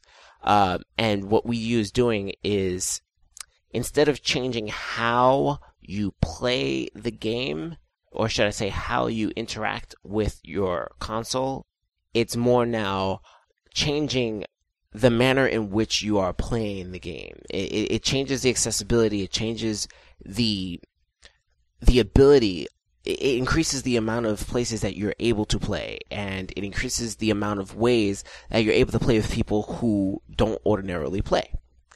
The interactivity between the Wii remotes and the Wii U, and the ideas that can spawn off of that, I think are going to be plenty. Unfortunately, I also think that it's going to result in a lot of shovelware. Yeah. Just that ability to take something that's already been done with Wii and then just add a fifth element to it. Because now you can have 5-player games as opposed to 4-player games. Right. And the 5th player would be the one with the Wii U controller. And then there's the question of the Wii U controller itself. How much is that controller going to be? Yeah, how much is that thing going to freaking cost? Right. Are there going to be 2-player games for Wii U that use 2 Wii U controllers only? Right. Are there going to be 4-player Wii U games that use 4 Wii U controllers? Goodness. And how exactly are you going to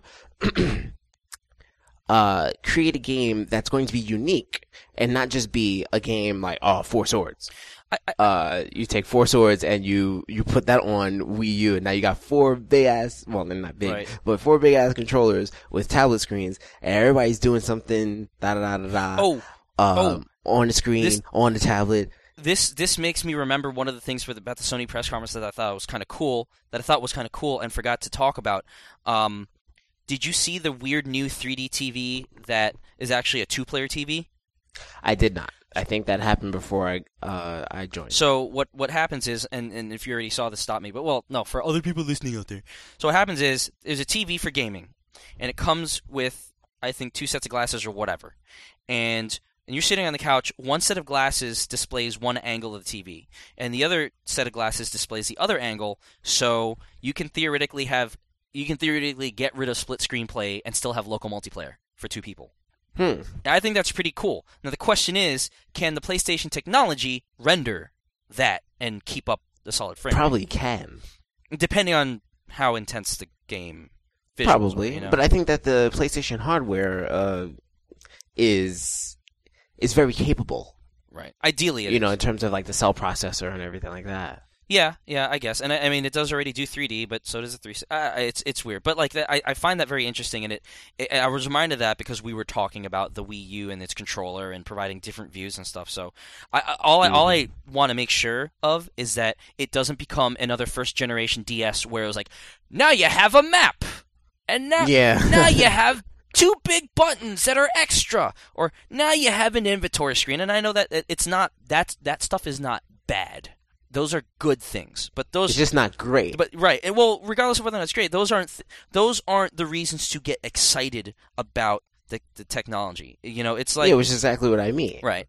It's like what I was saying about like the Eagle Vision in every single game. It's a great thing, but it's nothing to get excited about because it's like, it's like sometimes you very, very rarely get excited about the necessities, and you get more excited about like the things that are just fun and cool. And this type of thing is like. Right. Map is great, but show us something that makes us really want this thing. And I think that opportunity will probably be at the end of the year if Nintendo does their own show, which they're probably not. But who knows? It may come back next E3. It may not be out before next E3, right. And it may come out at the next E3 with some serious content, and then maybe launching shortly after. Right. I mean, that would be some ill hype to have it come to E3, and guess what? No 2 one's weeks? really seen it. Huh? Guess what? 2 weeks? Here it is. Yeah, 2 weeks from now, or even next Tuesday, everyone will be able to play this, that, Right. and then they got all this third-party support. But then who knows if the hype may die down, it may be too late. Right. I don't know. I don't know what things are going to look like for the end of the year. I mean, you've got a lot of good Wii games and 3DS games coming out for holiday and sometime this year in early 2012. The PS3 and the 360 are not really doing anything new in terms of something that would blow Wii U out of the water. So they may be able to afford to wait until next May or June and set their release around the E3. The E3. The E3. Because, Mortal they're Kombat. pretenders, but this is the E3, like the real V3. V3. Threeamoto. I did want to, touch lightly on the other, the non-Wii U things at the Nintendo conference. Okay. Like the 3DS stuff. I like the fact that they're coming out with a 3D platforming Mario game for the 3DS. I kind of am a little upset or disappointed that a little disappointed / upset that it's basically just a 3D Mario game on 3DS. Like, it's not anything truly new. But then at the same time, there are other games that are most of the games that they've shown are games that we've seen already, just now in 3D, like Paper Mario, which they didn't really show at the show, but they have a trailer for. It's Paper Mario just in 3D. There's Mario Kart, which is Mario Kart in 3D. Yeah, I want to see more new stuff, right. But I just keep seeing stuff that I've seen before, just in 3D. And then there's Skyward Sword, which they didn't really do too much. They didn't pay too much attention to it. They were just it's still coming out. Yeah, it's here. It's coming out, and they really didn't do anything else. Yeah, and that's Nintendo. I mean, that's why when I start to think about, Call of Duty, too many. Halo, too many. Assassin's Creed. Well, I can never say too many Assassin's Creed because I love it. Mm-hmm. But it's like, you know what? As a Nintendo fan, they're actually much worse about it than other companies are. So I'm not going to complain. I don't know what it is, but I didn't get really too excited about the 3DS stuff. I didn't dislike it, but I was just like, okay, cool. Probably because I'm of the bitter mindset that this should have been out in March. That stuff should have been there in March. So, again, retroactively making up for your fuck-ups. Mm-hmm. I wonder how all this will leave, the Wii itself. Because I know that they said that everything is backwards compatible, and I wonder if they're going to make Wii U games that make use of the Wii controller. So how do they do that where it's going to be a 1080... I think they're supposed to. Right, but what I'm saying is it's going to be a 1080p game, and you must have the Wii controller. So it's a Wii U game, but it's a Wii game. And so how do you tell the audience, hey, make sure that you have these Wii controller things, but also make sure that you have a Wii U? Because it's not going to work with your old Wii, but it's not going to work without your old Wii stuff. You're talking say to people who happen to not have a Wii, or are you talking to people who have a Wii and they may have just put that in a box and put it away, or they sold it? No, I'm talking about if I put a 1080p game out on if I put out a Wii U game that is a motion control game that requires you to have Wii remotes.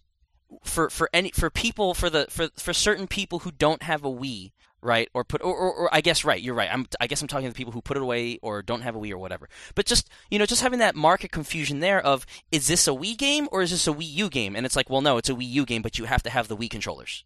It's like, well, you know what I mean? Because then if you only have a Wii, you might get confused and you'd be like, oh, this thing uses a Wii remote. And it's like, well, no, you have to have the new Wii.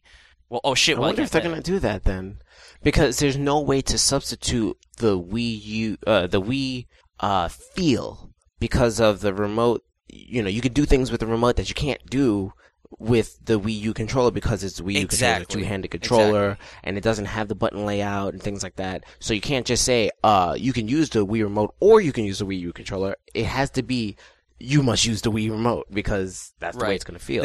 Unless it's a Wii remote nunchuck game, which you can duplicate. Yeah, and if they do that, they really got to kind of display that on the box. Like, on the back of on the back of Wii boxes, they're like, okay, this one requires a nunchuck. No, this time around, if they're going to continue to support the Wii, they really need to like make it really prominent. Like, this is a Wii U game, and you fucking need a Wii remote. Or this is not a Wii U game. You don't need a Wii remote, and you can't play it with the tablet. That's, I don't know. My opinion, they're going to drop all Wii support like within a year, kind of like what they did with it. Well, you do know that they're not making. Well, Miyamoto's not making any more Wii games. Right. But I mean, like third parties. I don't know. I just feel like all that support. I don't ever feel that Nintendo will ever follow, and I wish they would, but I don't think they'll ever follow the Sony model of saying like, we're all about PlayStation 3 right now, but like 3 years into the PS3 life, we're still supporting and publishing PS2 games and putting them out there and selling PS2s, GameCube died, it died. Nintendo 64 died, it died, Mm-hmm. So, but anyway, anything else before we beat the horse to death and I go work? I think the horse has been beaten well beyond death. You know what else can be beaten to death? Places that we can be found. You can find each one of us at trygames.net on the internet. Al, where can we find you? Where do you live? I live in various places, I guess. You can find me on Twitter, twitter.com/DRedMage. Twitter.com/DRedMage. There's xlm2k.blogspot.com, which I'll update sometime. And what about your band? Oh, yeah, I have a band, and he has a band. That site is roccafuertemusica.com, ROCAFUERTE Musica with ne at the end. .com. So, and you can find their album Vuelo Letal, which means Lethal Flight. I learned that because Al knows Spanish. On the Amazon.com, barely Amazon.com MP3 downloads list. Make sure that you choose MP3 downloads. There's other places too. iTunes, Spotify, Zune. Supposed to be Rhapsody, but who knows? Anywhere where your digital media is served, you should find us. Excellent. Pete, where do you live? Twitter.com/Riven. That's RYVVN. RYVVN. If you like alcoholics talking about video games and movies, you should follow me on Twitter. Follow him on Twitter at ryvvn.com/twitter.net. And that's the only place I live. No other That's place the only is place to live. No other place is important? Okay. And you can find me, obviously, at Mr. Chupon on Twitter. It's at Mr. Chupon with an O, not a 0. You can also, obviously, visit us at trygames.net at trygames.net, which we rarely update, but one day I will. You can also visit me at www.sharkversusoctopus.com, which is nonsense and has nothing to do with video games, but it could. And that's all the places that I live. Email. Email us at mailbag@trygames.net, mailbag @trygames.net, or you could spell it the wrong way, MALE. And you can also visit friends of the site. You can visit our friend Maurice at everyonelovesdinosaurs.com. The other Austin out in the world, because there are only two of us, and we're both awesome, at austindlight.com. Light is spelled the appropriate way, like a light bulb. And you can visit Brian Fishman, friend of the site, doctor, and he will save your fucking life as long as you go to his blog, which is called drfishypants.com. Also friends of the site, we've got James Dendy Connor at www.gamesjames.com. That's www.gamesjames.com. Not just one game, but multiple games. And there's also our friend Alex and Gary from That Game Podcast, which is conveniently www.thatgamepodcast.com. And that's where you can find us. Is that a forced fake laugh? Yes. But this one's real. Now that's okay. Wow, this episode went for 3:16. Well, that's my timestamp. It will be edited down. Yeah, mine is 3:16 too, but there's a lot of chop in the middle. 3:16. It'll probably go to 3. Steve Austin 3:16. Yeah. So anyway, you know where to find us now. Any questions or comments about E3? Your thoughts on the consoles? Do you hate it? Do you love it? Send them in. We want to hear them. We want to talk about them. We want to mock you. And here's continuing to hope that Pete's internet gets better. And here's also another congratulations for Al's little bun in the oven. Hey. So, any last words? Any last thoughts before we sign off? No. Boring. But cool. Yeah. So for Pete, internet. For Al. I don't know. I didn't even hear my name, really. I have been your host, Kaz Hirai, making a tie joke, and then Jack Tretton responding with a Ridge Racer joke in the press conference. Did you hear that? Yes, I Oh, did. that was great because like the entire crowd was like, "Oh, Yeah. burn!" Okay, we're out. I did too. We're out.